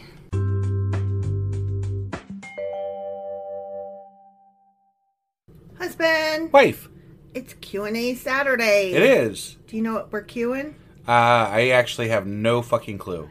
Well, I picked a few different questions throughout this last week. Okay. So I've got a couple of different topics that I cover from 2 Samuel chapter 6 through 10. Okay. Nothing particular, just a few different things that we had. A few different things. Questions about. Let's go find out what these few different things are. Okay. And then answer them. Yeah, and then answer them. Yeah. All right.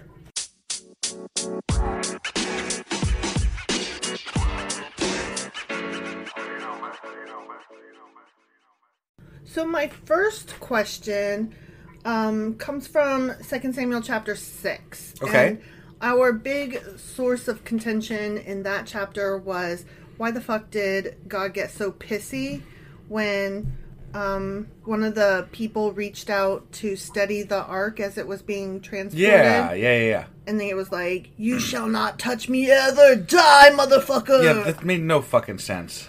Well, actually... Actually? I call bullshit, but okay. I know. Transporting the ark on a cart was specifically against God's command. I never heard that before. You did, though. Did I? You did. Oh. Yeah. The ark was designed to be carried by man, and way back when it was composed, that was stated. Okay. And it was specifically only to be carried by Levites of the family of Kohath. Ah. So, yeah. Okay. We actually did hear that rule laid down, and David disobeyed that. So, well, then why isn't David in trouble too? But because David didn't touch it. No, that's lucky for him. It was fine when it was being carried, but then somebody touching it was like one too many. Okay. But here's the thing. I don't know if you recall, but back in 1 Samuel, the Philistines transported the ark on a cart. Yeah. Right. But they got away with it because they were Philistines, and God expects more from his people. Israel was to take their example from God's word, not from the innovation of the Philistines. This sounds like a bunch of bullshit, just concocted. I mean, sure. Okay, so they had a fucking rule. Mm-hmm. All right, but it just sounds like a bunch of bullshit. And why did only one person die? There's a whole. Well, he wasn't the only person transported on the cart. But he's the only one that touched it. Right, to save it from falling over. But that's being presumptuous that God couldn't have corrected his own self or whatever. I'm telling you what the apologists say. Okay. The apologists say it was a rule, it was laid down, and they might have got away with just getting it on the cart from here to there, but then when somebody touched it, just like when the other people, Israelites, opened it to see what was inside, and they all melted. Yeah. This guy wasn't supposed to have done that. He wasn't supposed to. Totally agree. God being a stickler for that particular rule was shitty. Yeah. But having said that, there was a rule. Okay. So fine. There's that. Fine. Okay. Yeah. So then, remember how David reacted with fear and anger, and he was like, "That's fucked up," and then he was like, "Oh shit, I'm scared of God now." Yeah. So, the reason that he left the ark with Obed-Edom, that fulfilled God's word, because Obed-Edom was a Levite. Okay. So he left the ark with the family that was from the tribe of Levi that God commanded to carry the ark and take care of it. Okay. So that was from back in Numbers. I gotta say, so this is like 300-400 years after all this shit, right? Mm-hmm. Our country's been around for like 300 or 400 years. Mm-hmm. How do you keep track of who's who, especially without Ancestry.com? I don't know. I'm not here to answer that question. I know. I'm just saying, it seems like a difficult task. No, you know? I totally agree. That's all. I'm not saying whether this is right or wrong. No, okay? I know. I'm here to answer that question as to why this, and the answer is that. I'm just pointing out how ludicrous it all sounds. Sure. Totally ludicrous, ridiculous, foolish, stupid. If one might even go so far as to say. Right. So, okay. Remember in 2 Samuel when we got all bent out of shape because David hamstrung all the chariot horses? And we were like, what the fuck? Yeah, that was crap. What did the horses ever do? Why did you do that to the house? Yeah. So this was a military necessity, and he wasn't just being cruel to animals because he couldn't care for so many horses while they were in the middle of a military campaign. And yet he also couldn't give them back to the enemy. And so they were going to starve to death anyway. Okay. So. All right. He lamed them. All right. That's better than just, right. Can't you give us, okay, you're telling this huge story, right? Can't you give us just, that little bit amount of detail in the Bible instead of, just leaving us thinking that he just killed 7,000 fucking horses? And it didn't even say killed. It said he just kneecapped them. Or, right, yeah. Lamed them. Right. Why can't you just say real quick, hey, he was in the middle of a thing, he was busy, rather than let these horses starve to death or set them free to be, marred by wild animals or something. Right. He put them out of their misery right quick and killed them. Right. I mean, that would still not cool, still wouldn't be cool, but it would have at least there's an explanation behind it. Right. And I don't know that that's a factual explanation. That's just the explanation that I found as an answer why. And that sounds legitimate enough. Sure. So I'll buy that one. I'll buy that one. Okay. So remember in 2 Samuel a bit later on when David was like, is there anyone left who is from the house of Saul that I can show him kindness for Jonathan's sake? Aside from Michal. Right, besides Michal. Yeah. Because Michal is just a bitch in his eyes. Yeah. And plus a woman. Yeah, why would you honor her? So it was customary in those days for the king of a new dynasty to completely massacre anyone connected with the prior dynasty. Oh, damn. Right? Because obviously they present a threat and... Yeah. You know, not only that, but in order to show off your power. Well, that kind of is what they've been doing, sort of, too. But David remembered his relationship and covenant with Jonathan. Yeah. So he wanted to not pay that off. Right. Yeah. And also because he was still in his God is great, God is good phase. And he's like, you know, I want to show the goodness of God, and how do I pass that on to other people? Right. So that was part of it too. Okay. So remember how the one guy was like, hey, there's still a son of Jonathan who's lame in his feet? Yeah. So that was I keep wanting to say Mephistopheles or Mephisto from the MC universe right. of characters. But no, it's Mephibosheth.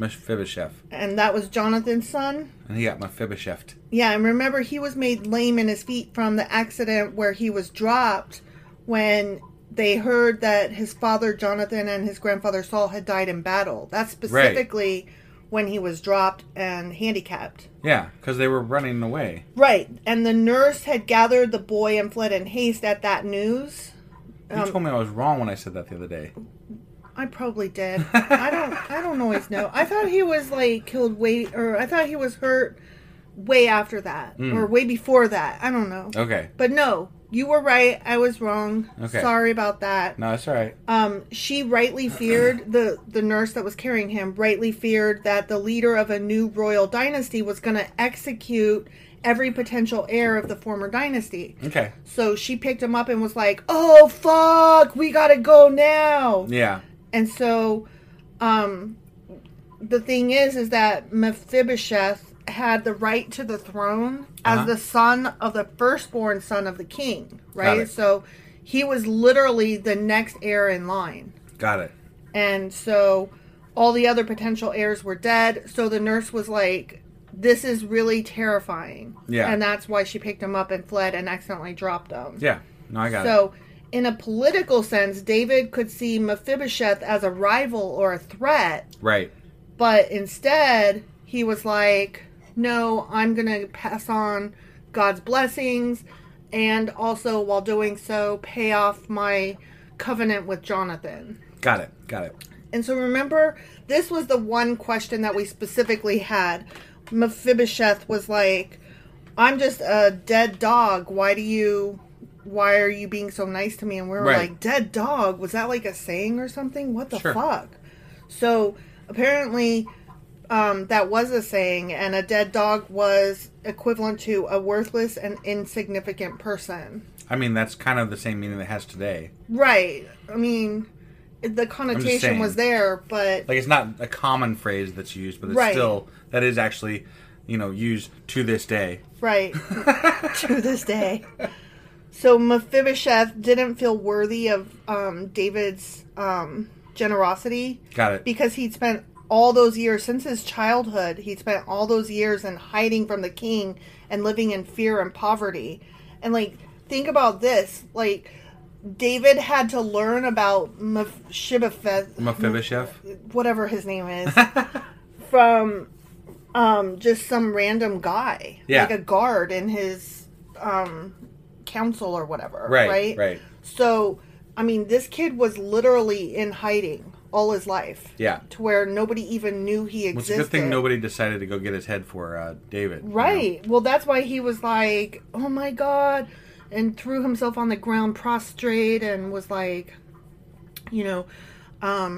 you're awesome, I'm not worthy.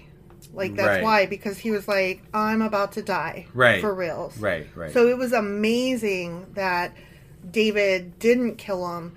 Not only that, but he returned. Like, remember we were like, God damn, he's just giving him all these lands? Yeah. Those were actually David's lands. So he was restoring David's lands to David's son. Got it.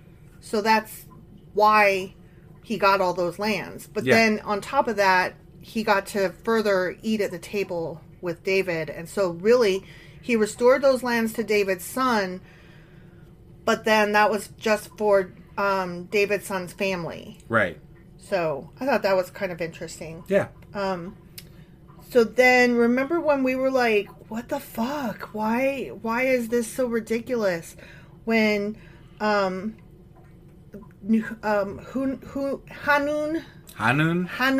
Okay, so remember David was like, oh, you guys lost your king. That's sad. I'm going to send some ambassadors. Oh, yeah, the ones that got their fucking beards shaved half off. And their butts nether hanging out of regions. their... Yeah. So we were like, what the fuck is that about? That's silly. I thought that shit was funny. Right. Well, in that culture, many men would rather die than have their beard shaved off because a clean-shaven face was the mark of a slave, and free men wore beards. And furthermore, great value was placed upon their beards, and it was considered a man's greatest ornament, to the point that it was the greatest insult to cut it off or to cut it half off. Interesting. Like, they would swear by their beard. And in matters of great importance, they would pledge it. And they would redeem the pledge at the hazard of their own lives before they would give up their beard. Wow. Yeah, their beard meant a lot. So it was like a greater insult even than just making them look silly. Gotcha. Okay? And so cutting off their clothes at their waist was more than just making them look silly. Okay. It was also exposing the degradation of their nakedness, because remember, Christians hate... These weren't Christians yet, obviously, because this was pre-Christianity. Right. But nudity was, like, so fucking taboo that they'd rather die than show their nuts. Right. And that was a great, great shame. Plus, even further than that, it showed off their circumcised penises, and they were in the land of heathens. So they would have looked totally ridiculous there and been made totally fun of by everyone who saw them. Was like, look at your funny looking dick. Oh my God, your dick is so funny looking. And we all know how much guys like to have their dicks made fun of. Right. So. Like, not at all. Because guys have the egos the size of a dick. Right. Which, generally speaking, isn't very much. Right. So their egos are just fragile little wiener dogs. Mm-hmm. Yeah. So when they insulted the ambassadors, they might as well have been insulting the kings. I still have to say that I don't think that having your dick shown off and cutting off half of a fucking beard is worth killing 40,000 people. Right. But, hey. No, I totally agree with you, but we're also looking through our eyes today of what that means. Right. Like, I'm trying to think of what insult would be equivalent to that in today's times. Killing people. Probably. But back then, I mean, they were basically sending just more than just a middle finger. Sure. They were just sending the greatest of all possible insults. Right. And they were basically inviting him to war. Sure. So, and people back then were barbaric and fucking stupid. Yeah. And David took the bait. Right. And was like, you want to be dead? I will dead you. Oh, well, more importantly, God took the bait. Because David is on God's side. That is true. So I just want to make sure that that's clear. That is true. God supports David, so God did not have to let them win that battle. No, I totally agree with you. So that is the list of questions that I was able to come up with and answer for you from chapters 6 through 10 of 2 Samuel. Did you learn a thing? I learned some things there, yeah. I always learn some things on these. Do you feel learned? I don't know if I feel learned. I feel more learned.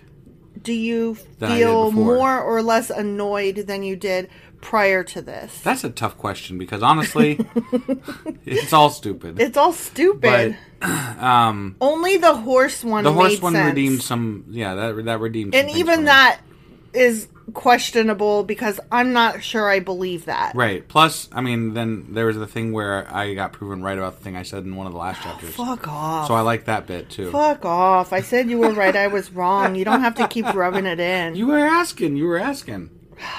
So anyway, I'm just saying. Do you find this a satisfactory Q&A? I am satisfied with this Q&A. Okay, then let's out. All right. See you guys. Bye.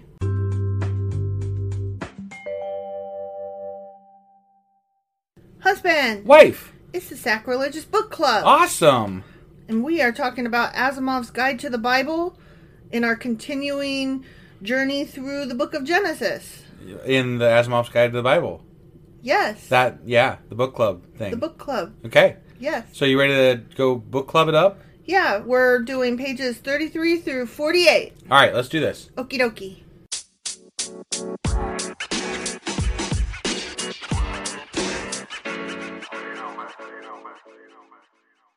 Okay, so we are picking up with Cain and Abel. Okay. Okay, that's our first section, starting on page 33. Those loving brothers, got it. Loving brothers. So, the word Cain comes from the Hebrew Cain, which means smith. Okay. As in metalsmith. Okay. As in workersmith. Sure. Okay. And the word Abel comes from the Hebrew Hebel or Hebel, which means a puff of air. And I'll get to that in a minute, of the difference between the two. Sure. Okay? So Cain was a farmer. Okay? Right.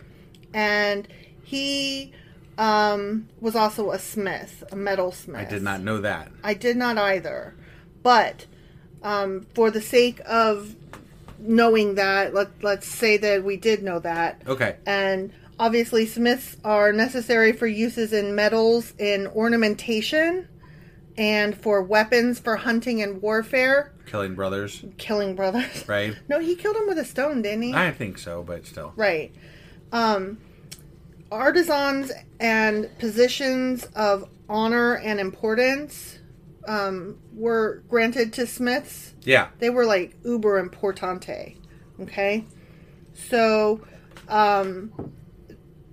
something else that we should know is, I'm going to get into this a little bit more later. Okay. That a lot of these names of the kids and the begats and whatever, yeah, they're actually less about people and more about lands and groups of peoples. Okay? Okay. So, Tubal-Cain is one of Cain's eventual sons or whatever. Yeah, right. What that actually meant was the Smith of Tubal, which is a district in Asia Minor. Interesting. Okay? And they produced superior weapons and were likely the founders of metallurgy, that area. Huh. Okay. Now, remember I said Abel means a puff of air? Yeah. So we've got a smith, which is a city kind of skill. Right. Right? Settled and all that. Yeah. Civilization. Right. Versus the briefness and instability of the nomadic way of life. Oh. Against the steady push of the farmer. So Cain and Abel is kind of like a story of the rise of the city, essentially. The rise of the city versus the nomads. Yeah. Right. Because Abel was a herdsman. He was a nomad. Okay. Okay? Yeah. So you're following where I'm going here. Right, right. So we've got the farmer versus the nomad.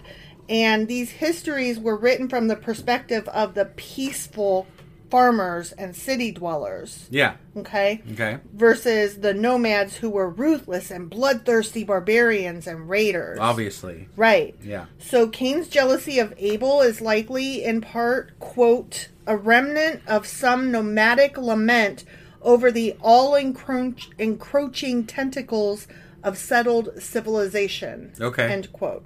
Okay. The example that Asimov gave in the book was to think of the Wild West cowboys versus the fenced-in farmers. Yeah. And that even brought to mind that song, Don't Fence Me In. Right. Now, to bring it even further, I was trying to think of some modern day examples of what this might be. Yeah. Hollywood versus Wall Street, right?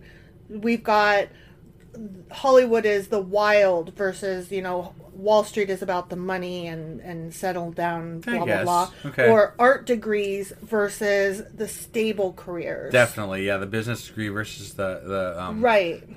Liberal arts degree. Exactly, sure, yeah, exactly. Right? So those are things that you might compare the two. Right. And just for the record, I'm a fan of the liberal arts degree. Oh, same here. But it's very, I don't want to say controversial, but in many families it is controversial. Our own child is suffering that. In our household, our child wants to pursue not just a degree, but a career in the arts as a digital artist or illustrator. Right. And their father at their other family house want them to go into business and to get a more stable career. Yeah. So, or join the army. That's... Just saying. That was brought up. That was brought up, but that's not pertinent to this conversation. I'm just saying, these things still have a way of existing through time. No, yeah, definitely. So that was section number 10, Cain and Abel. Moving on, number 11 is Nod. Okay. Starting on page 34. Yeah. So Cain murders Abel, and then he goes on to dwell in the metaphorical land of Nod. Right.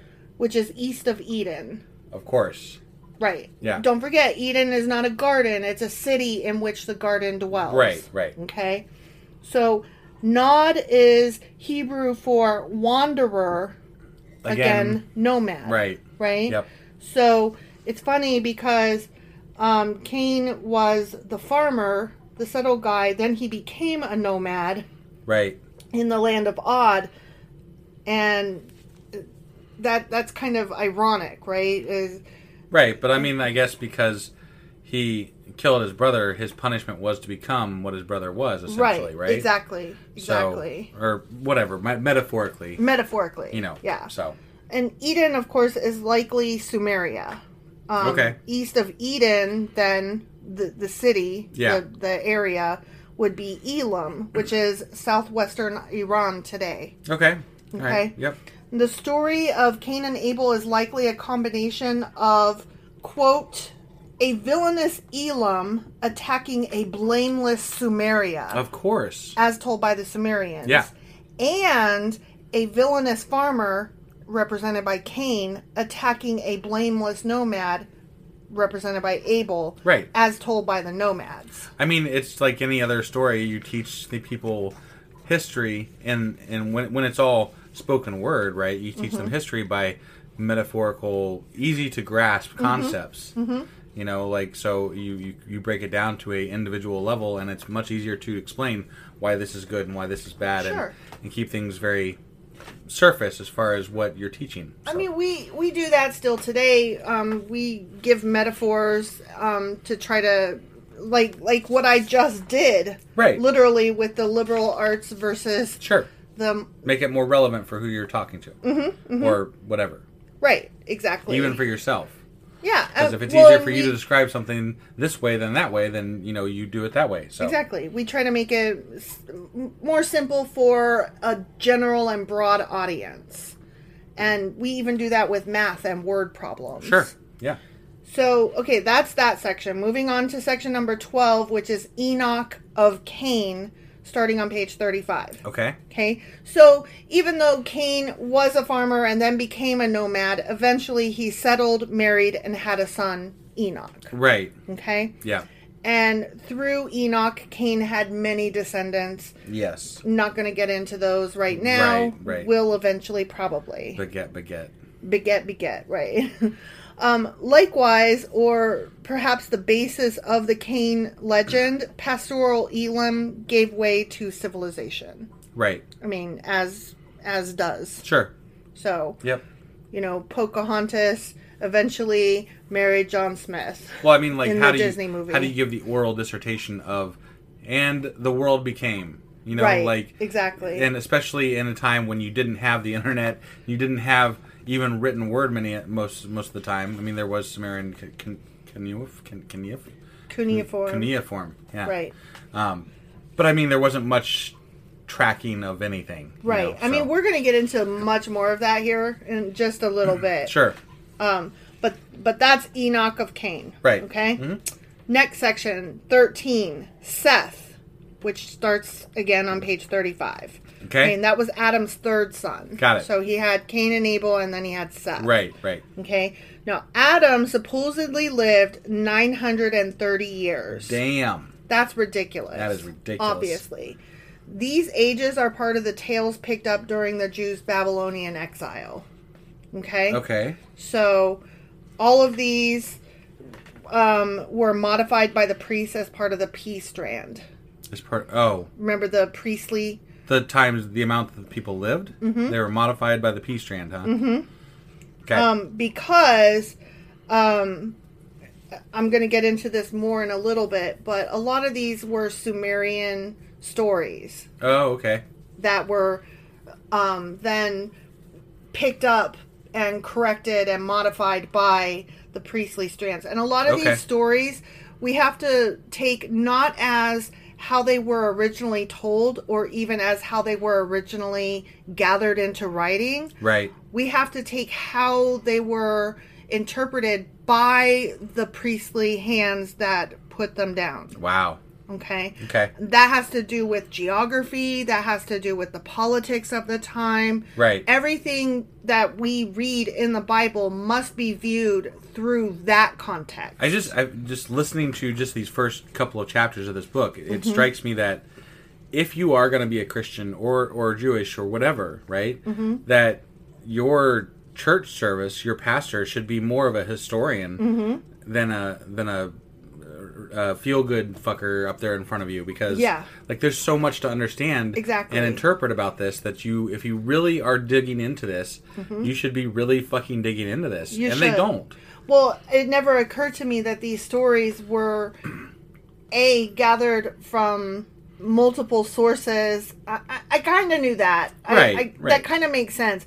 But more that the stories are not to be viewed as they were originally told, but through the people who actually, and not even through the people who told them, and not through the people who gathered them and wrote them down, but the way we need to view them is through the people who put the most emphasis on molding them. Right. Because it would have been based on their understanding. Yeah. That to me is insane. Yeah. And that's where we get a lot of the geography from. It's their understanding of geography. Right. Not the people from who preceded them. Thousands of fucking years ago. Right. But even at that, it's not from the people who preceded them. Right. Who No, came there was before this them. point in time, at some point, that formed the entire idea of what the Bible is, and it didn't come from exactly before the Bible, and it didn't come from after the Bible. And it was just whatever they perceived it to be. At that one point in time. That's crazy. That's crazy. And obviously, and also it got rewritten from them and mistranslated. Sure. So, like, on top of that, right? On top of that. I mean, Jesus Christ. Jesus Christ, indeed. So, the P strand. I just can't, every time you say P strand. I know, you got to think for a minute. Yeah. The P bit. The priestly bit. The priestly bit. Yeah. During the Middle Ages, the Jews calculated the date of creation specifically as October 7th, 3761 BCE. Okay? Really? Yeah. Okay. During the Middle Ages, they came up with that. Why? They came up with it based on different dates. Not dates, but ages of people that were given in the Bible. Oh, so they're basing this on the Bible. Well, yeah. Okay, all right. Obviously. No, I'm just...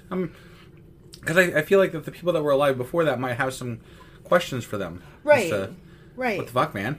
So that specific date is still used in calculating the years of the Jewish calendar. So the current year, which is 2022, would be... the year 5782. I like that a lot better. Right? I mean, no, you know what? We're not that fucking advanced. I'm sorry. No. We don't get the number 5,000. No. We barely started evolving after the 2000s. Exactly. So, whatever. Exactly. Yeah, fuck off.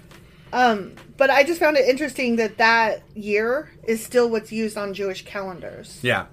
Today. Right. I think that we should start, this is all BCE, and we should start the 0 day at when we abolish religion. That would be amazing. That would be fucking amazing. I'm just saying, So Christian theologians date creation as occurring at 9 a.m. on October 23rd in 4004 BCE. And that's where you get people like my dad who are young Earth creationists who believe that the planet itself is only 6,000 years old. Oh my God. Despite the many, many traces of things that we found that show the Earth is actually millions of years old. Hold on, October 23rd. Mm-hmm. At 9 a.m. At 9 a.m. Okay. And I'm not sure where that time came from. I love it. They've got it down to a fucking hour. Yeah. That's 1, 2, 3, go. Right? Yeah. Everything was created 1, 2, 3, go. That's amazing. Okay. It just doesn't that doesn't even sit logically in my brain. No. I can't even pretend to make that work. I know that people do. I just don't understand it. I don't get it. I don't even want to have a conversation because it starts with a profound lack of science and education. If you say that to me, I laugh and then I go, oh, you were for real. Exactly. Exactly. You actually believe that. Right. Oh. Right. We've got vast there's worlds. We're worlds apart. I'm sorry, but you need to go away. Well, we were at my parents' house for dinner several weeks ago, and I asked my dad, who, when I was a child, was very interested in science. Right. And we would read science magazines, and we would talk about space and the probability or potential likelihood of life having developed on other planets. Right. And asking the question, what does life actually mean scientifically and biologically? Sure. How would we know it if we saw it? Very intense scientific questions. I wish I would have met these parents of yours that you Back grew then. up with. Yeah. Right. But yeah.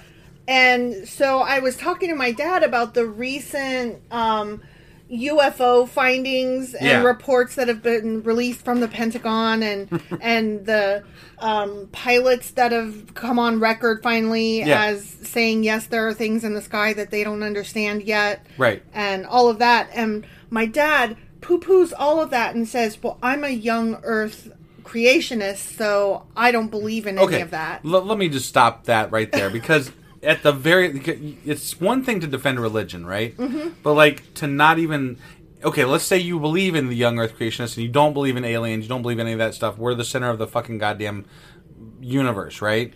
Mm-hmm. Okay, fine. But couldn't you at the very least be yeah, that's so weird. It's probably the Russians coming up with something. Can't you just give it some sort of an acknowledgement that it's out? You don't have to immediately jump to I believe none of it because I am a young Earth creationist. Well, that my face kind of fell because I was disappointed. God, we can't even talk about this. Right. Holy shit. Right. But then I was but what does the age of the planet have to do with whether or not there are things in the sky we don't understand? Right. And I'm not here to say for a fact aliens exist, period, the end. Fuck, okay? Maybe since the creation of Earth, maybe God got bored. We haven't really seen him around, and he went and started life on some other fucking planet, I don't know. I'm not even saying that, okay? I'm just Clearly, saying. Because I don't believe in God. Right, no, I'm throwing that out there as a possible explanation as to why there could be aliens, right? I just didn't understand what one had to do with the other. Nothing. What does the age of the Earth have to do with if there are things flying in the sky that we can't explain as of yet? Nothing. We being the average American, not people with a lot more scientific knowledge or top secret clearances or potential aliens. Yeah. I don't fucking know. Right, okay? right. So, yeah, that was just a strange conversation. Yeah. And heartbreaking. Right, because you realize that parent that you knew is dead and gone. Yeah. I'm no offense. It's true. I have two sets of parents. There's the people that I knew when I was was a child who were very cruel but believed in science. And then there's the ones that I know now who are very kind but very religious and horribly scientifically ignorant and anti-vax. And it's a weird juxtaposition. It is I'm not sure which I prefer. Most days, I think the abusive parents might be better because at least they believed in science. Right. And why am I in that position of having to ask myself? It's a big mindfuck. It is a big mindfuck. So, okay, moving on. Yeah, sorry. Okay. Section number 14, Enoch of Seth. Okay. Starting on page 36. All right. Okay, so we've got 10 generations of Adam through Seth that are listed. Okay. And these are where we start to get into these children that are listed are actually different people. Oh, okay. All right. Or not people, I'm sorry. Lands and tribes, peoples. Type things. Yeah, right. Right, okay. Right. So the antediluvian patriarchs. Sure. Can you suss out what that means? Antediluvian, meaning post-flood. Oh. Patriarchs will be the leaders of tribes. Okay. Okay? So yeah, the Diluvian era would be the flood era. Got it. Okay? Okay. Because, Diluvian, Got it. Yeah. Okay? So think of the word deluge. Got flooded. it. Okay. Okay? Yeah. So, and I'm sorry, I said post, but I meant pre. Antediluvian would be pre-flood heads of tribe. Okay. Okay? Yep. So Seth and Cain lines have similar names. So it is suggested that perhaps these are a combination of the J and P strands. Okay. Because they have very overlapping titles. Got it. And it just doesn't make a lot of sense. Okay. Got it. So we're going to go with that was just a bad recording of two different stories. Got it. Okay? Yep. So the long lives are likely from Sumerian legends. Remember I said that? Yep. And the writers of this section of the Bible cut down the ages to a more believable length over time. Wow. So more believable. They're not very fucking believable. But the Sumerian people stories, the people lived for thousands of years. I mean, I just don't really see the difference between thousands versus... Well, no. What they did was they cut down these earliest ones to about 1,000 years, right? And then you notice that each generation... got a little smaller. The people got a little smaller and smaller and smaller, lived up until... where they're more believable. Sure. That's what I meant. Okay. Okay, they cut them down over time, over the generations. I got it. Okay. I got it. So, what's interesting is that Jared, which is one of the descendants here. Yeah. He lived 962 years. Got it. Okay. You remember Adam lived almost 1,000 years, right? Yep. So, Jared's son Enoch lived 365 years. Whereas Enoch's son Methuselah lived 969 years. So we went to 1,000 was Adam, and then we went. Jared was 962, Enoch was 365, and then we went back up to Methuselah. I just assumed maybe he got murdered or fell off a cliff or something. No. What happened was it is suspected that maybe since Enoch was between two long-lived peoples. Yeah. That 365 is an interesting odd number. Like, what do we think of when a year? Right, the cycle of the sun, right? Yeah, right. As it circles the earth. Yeah. So it's suggested that perhaps this is like the remnant of some Babylonian sun myth. Oh. That kind of a little bit made it into the Bible. Interesting. Okay. The post-exilic Jews, meaning after the Babylonian exile, believed that Enoch was taken alive into heaven for his piety. Okay. Mm-hmm. So he's supposed to have been God is great, God is good. And so God loved him so much that he took him early, but he took him alive. So Enoch never died. Got it. he's still alive, right? Sure. He's considered a prophet.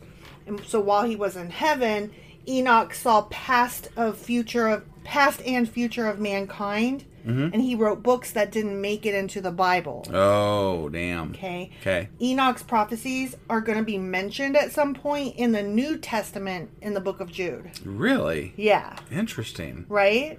Huh. So... That sounds like a great name for something. Enoch's prophecies. Right? Yeah, it sounds like a good name for a book of the Bible. Well, yeah, but I mean, like... just saying. Enoch, or the prophecy of Enoch. Right, yeah. And again, his son Methuselah lived 969 years. I know I've said that a couple times now. But Methuselah itself has become synonymous with long-lived. Got it. So, like, when you hear the name Methuselah attributed to anything, you understand that now to mean this is somebody or something that lived a really long time. Got it. Okay? So, the number of years is kind of irrelevant. Okay. Okay? Yep. So next section, number 15, Ararat, page 38. Okay. Okay. So this is where we start getting into Noah. Got it. Noah was born about 1,056 years after the creation. Okay. And that's, again, based on... According to them, most of the people had just died from the first round of people. Right, exactly. Adam just missed visiting with Noah, you know? I mean, I'm just saying, like, based on time frames here. It's true. It's true. Okay. So at about age 600, then came the flood. So this would have been about 2,400 BCE. Okay. Came the Great Flood. Yep. Okay, the capital F flood. Right. Evidence does exist that somewhere about 3000 BCE, there were likely drastic floods of the Euphrates in Samaria. Okay. Likely accompanied by a sudden rise in water level. Sure. And that would have been of the Persian Gulf. Mm-hmm. And perhaps a large meteorite could have formed a huge tidal wave. Yep. So you've got all the rains, you've got the flood, you've got the tidal wave, and that would have swept the people upstream, northwest toward Ararat. Got it. Okay? Mm-hmm. And I'll get into that in a second. Okay. But that's likely, that would make sense. The people of that time, the world is flooded. Right. You know, there is a great flood. Yeah. Now we're going to talk about, but one family survived. Okay. Right? Yeah. So the flood story is likely based on the Sumerian story of Gilgamesh. Okay. Which I think we all kind of have heard of that before. Right. He was the king of the Akkadian town Erech. Okay. And Gilgamesh searches for eternal life, and he finds it with Utnapishtim. Yeah, that guy. Who was king of a Sumerian city at the time of the flood. Okay. Okay. So Gilgamesh goes on to retrieve the secret of eternal life, gets all the things that he would need to acquire it, but then through some other series of tragedies loses it and obviously doesn't attain eternal life. But be that as it may, that story precedes our Bible story of the flood. Got it. Okay? Okay. So clearly came from that, as did many Bible stories. Yeah. So a lot of people today think that Ararat was a specific mountain range because that's where in the Bible it says that Noah's Ark came to rest on Mount Ararat. Right, right. But it was a region, not a specific mountain range. Ah. Okay. Okay. And it's referred to several different times in the Bible as an area or a kingdom or a land, not a specific mountain. Got it. It's likely Urartu. Okay. A kingdom during Assyrian times among the mountains of the Tigris and Euphrates in current eastern Turkey. Okay. So somewhere in that area is a bunch of mountain ranges. Sure. And that city, Urartu, ceased to exist by 612 BCE due to Assyrian attacks. Okay. Okay. But Assyrians likewise were simultaneously being destroyed by the Persians, who called that area Armenia. Okay.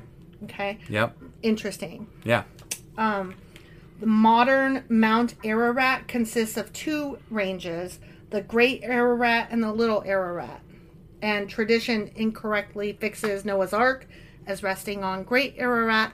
And there are several expeditions sent to that mountain periodically to try to dig up the Ark. But they're probably not even looking on the right fucking mountain because they're basically stupid. Right. And didn't even do the littlest bit of research that we are doing, which is sad because we are dum-dums.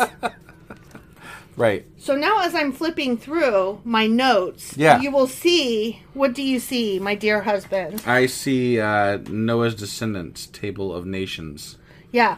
I had to print out, separate from my notes, a list of Noah's descendants because I was getting so fucking confused. Oh, we were confused when we read it. Yeah. So Noah's descendants, his 3 sons are Japheth, Shem, and Ham. Right. Okay? Yep. And then Japheth had several people who had more people. Yep. Shem had people who had more people. And then Ham had people who had more people. Right. You said that it's referred to as the Table of Nations. This is specifically where it starts to count as tribes and peoples and countries and nations. Gotcha. Not individual persons. Yeah. By the time you get down to the bottom, I see the ites and stuff. Yeah. And I'm like, yeah, that sounds familiar. Yeah. So here's where it gets a little bit confusing, but we're going to we're going to do the best that we can. Okay. Yep. So next section is number 16, Ham, page 42. Okay. So Noah's sons again were Shem, Ham, and Japheth. And actually, I've been pronouncing Japheth wrong because the J is a Y. So it's Japheth. Okay? That matters later. Okay. So just keep that in the back of your brain. Got it. Okay? So Shem's descendants occupied the Arabian Peninsula and northern regions, including the Tigris-Euphrates region. Sure. Okay?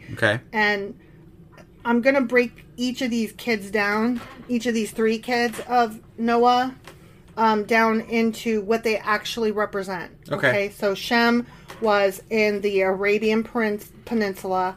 Shem equals Sem, and that is the Semitic peoples.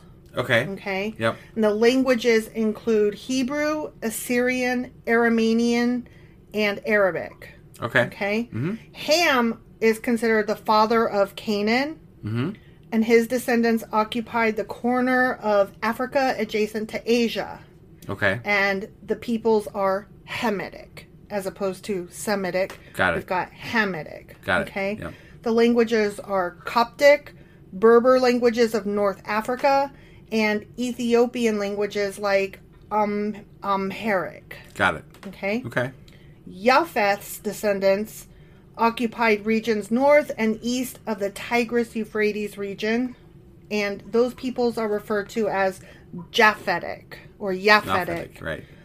Those languages are obscure northern mountainous regions of the Caucasus, ancient Persian, and most Indian and European languages, which are now referred to as Indo-European. Got it. Okay? Yeah. So, I know that was all boring, but I promise it comes back and it's interesting. Okay? I'm going to read a quote here from Asimov's book. Quote, some moderns seem to think that Ham, which was the Hamitic languages, represents the Negro peoples and that this chapter can be used to justify Negro slavery. This is the purest piffle. Neither Ham, Canaan, nor any of their named descendants were viewed as Negroes by the biblical writers. Right. Okay? And I specifically wanted to point that out because today we still view that, not we, me and you, but many people today do view Ham as an excuse for slavery, and Asimov is here to say absolutely fucking not. Right. That makes sense. I just wanted to make sure. Yeah. And apologies for any offensive use there of of a word that I'm not familiar or comfortable saying. Right. I was reading the quote, and I felt it was important in what he was saying was to negate that belief. Right. So, okay. Was not trying to be in any way insulting to anybody there. Right. Okay. Yeah. Nope, you got it. Next section, number 17, page 45. Okay. The Japheth. you had to correct yourself there. I did. Japheth. Yep. He is the ancestor of the Greeks, often identified with Iapetus. Okay. And in Greek myth, Iapetus was a titan and was the father of Prometheus, who fathered the human race by molding them from clay. Right. That was one of the early versions of how... Mm-hmm. Okay. All right. Mm-hmm. Yeah. You got it. Interesting. Yeah. So Japheth fathered Gomer, Magog, Madai, Yavan, Tubal... We've heard that name before. Yeah. Meshech and Tiras. Okay? Yep. This is why I had to print out that chart, because these names, I'm like, wait, who are we with now? Okay, so we're going to talk about Japheth's child, Gomer. Okay. Gomer is related to Gomerai. Sure. Or the Sumerians, not Sumerians, the Cimmerians with a C, okay. I, not S-U, Cimmerians. Okay. Who wounded the Assyrians. Okay, they didn't defeat them, but they fought them, and they did a good job of hurting them. Got it. He fathered Ashkenaz, Riphath, and Togarmah. Who cares? Right. Right. Yeah. Again, these are peoples, though, not persons. Right. Okay? Yep. Ashkenaz is the Assyrian Ashguza, which are the Scythians, the nomadic tribes who drove the Cimmerians, C-I, into Asia Minor. Okay. Magog, the land of Gog, or the Gyges, ruled the Lydians in Western Asia Minor, and they died in battle against the C-I Cimmerians. Okay. Okay. Madai is the Medes, inhabited the territory east of Assyria. Okay, so these, again, I just can't say this enough. These are not individual people. Right. These are entire civilizations that we're talking about. Yeah. Yeah. Yavan, or Javan is what I've always said, but it's Yavan, was from the Greek Ion or Yon. Okay. And he's from the Ionian Greeks.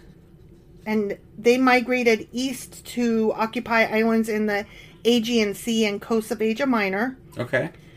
And fathered the following: Elijah, which is from the Greek Alashaya, and that represents the island of Cyprus.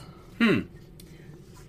He also fathered Tarnish, which is a city in Spain, or else the Greek town Tarsus, which is 100 miles north of Cyprus on the southern coast of Asia Minor. Gotcha. Okay. Also Kittim, which is Greek Kidian or Latin Citium, which is the city on southern coast of Cyprus. Okay. So we're naming off different... when we say that Noah fathered these nations... Right. That's he fathered these cities, basically. Yeah, and that's literally what they're saying. Like... Got it. This is a tribe of nations, not sons. Got it. Yeah. And one final one, Dodanim, which is Rodanim, which is the island of Rhodes, 200 miles west of Cyrus. Okay. Okay. Now, we're going back up to another... You know what? Who even cares who's related to whom at this point? Right. It doesn't matter, honestly, in the long run, because if you were really interested in this chart, you could print it out. I went on Google and just searched for Noah's tribes. Sure. Or right. Noah's ancestry or descendants. Right, and they've already got him out there. Right. So Tubal represents the tribes in Asia Minor. Okay. Meshech represents tribes in Asia Minor. And Tyrus represents tribes in Asia Minor. The Greek Tyrosoi, who migrated to Italy and likely were the Etruscans. Okay. Mm-hmm. All right. Last section. All right. Number 18, Cush, page 47. Okay. Ham's sons were Cush, who are the Ethiopians south of Egypt, Put, which are the Libyans, Mizraim, which are the Egyptians, and Canaan, which, the Canaanites. Sure. Another contradiction is that Cush is also described, just further down the same page, as father of the Arabian tribes. Okay. So, what the fuck, Cush? It's unclear if there are two Cushes or if he was misnamed or what. What's interesting to me, they're naming off the tribes that are kind of like in Africa, it seemed like. Mm-hmm. And so, but when in the Bible, later on, they're fighting Canaanites up in Israel, which is closer to not Africa. I mean, I guess it's close enough to Africa. Well, but it's still... I think that we're used to viewing the map as quote-unquote up there. Right. And they're naming places quote-unquote down there. Right. And we just have to change our frame of reference. Sure. Yeah, Africa doesn't necessarily mean... Like, they didn't know what a continent was back then, right? So it was just an area in this general area. Right. And this would have been all in regards to where... the cradle of life, where civilization is said to have sprung from. So it makes total sense. Yeah, it does. Having come out of Africa. Yep. So that is it for this section of the Bible. You'll be very excited to know that I stopped right before Nimrod. Oh, man. Nimrod. Yeah. That is literally the next one that we'll cover. That is very exciting to me. If you are reading along and want to play this game with me, next time I'll be covering pages 48 through 65 in still the book of Genesis in Asimov's Guide to the Bible. And those sections will be Nimrod, Aram, Babel, Ur of the Chaldees, Haran, Canaan, Egypt, and Pharaoh. Awesome. All right. Well, we'll see you guys next week with the next book club. Alrighty. All right. Bye.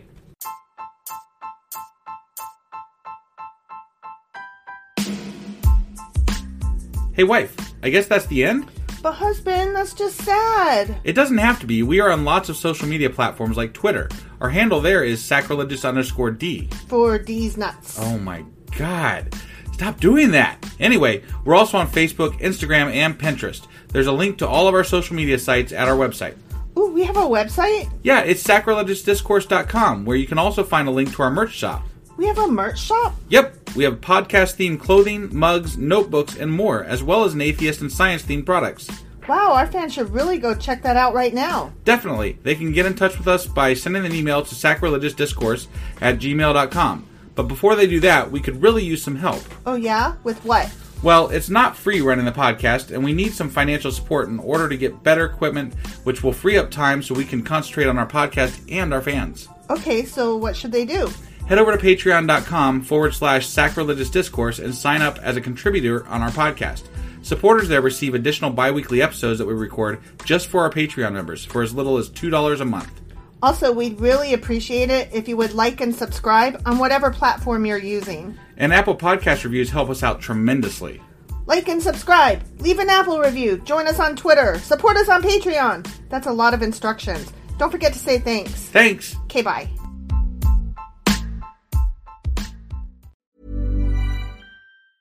Even when we're on a budget, we still deserve nice things.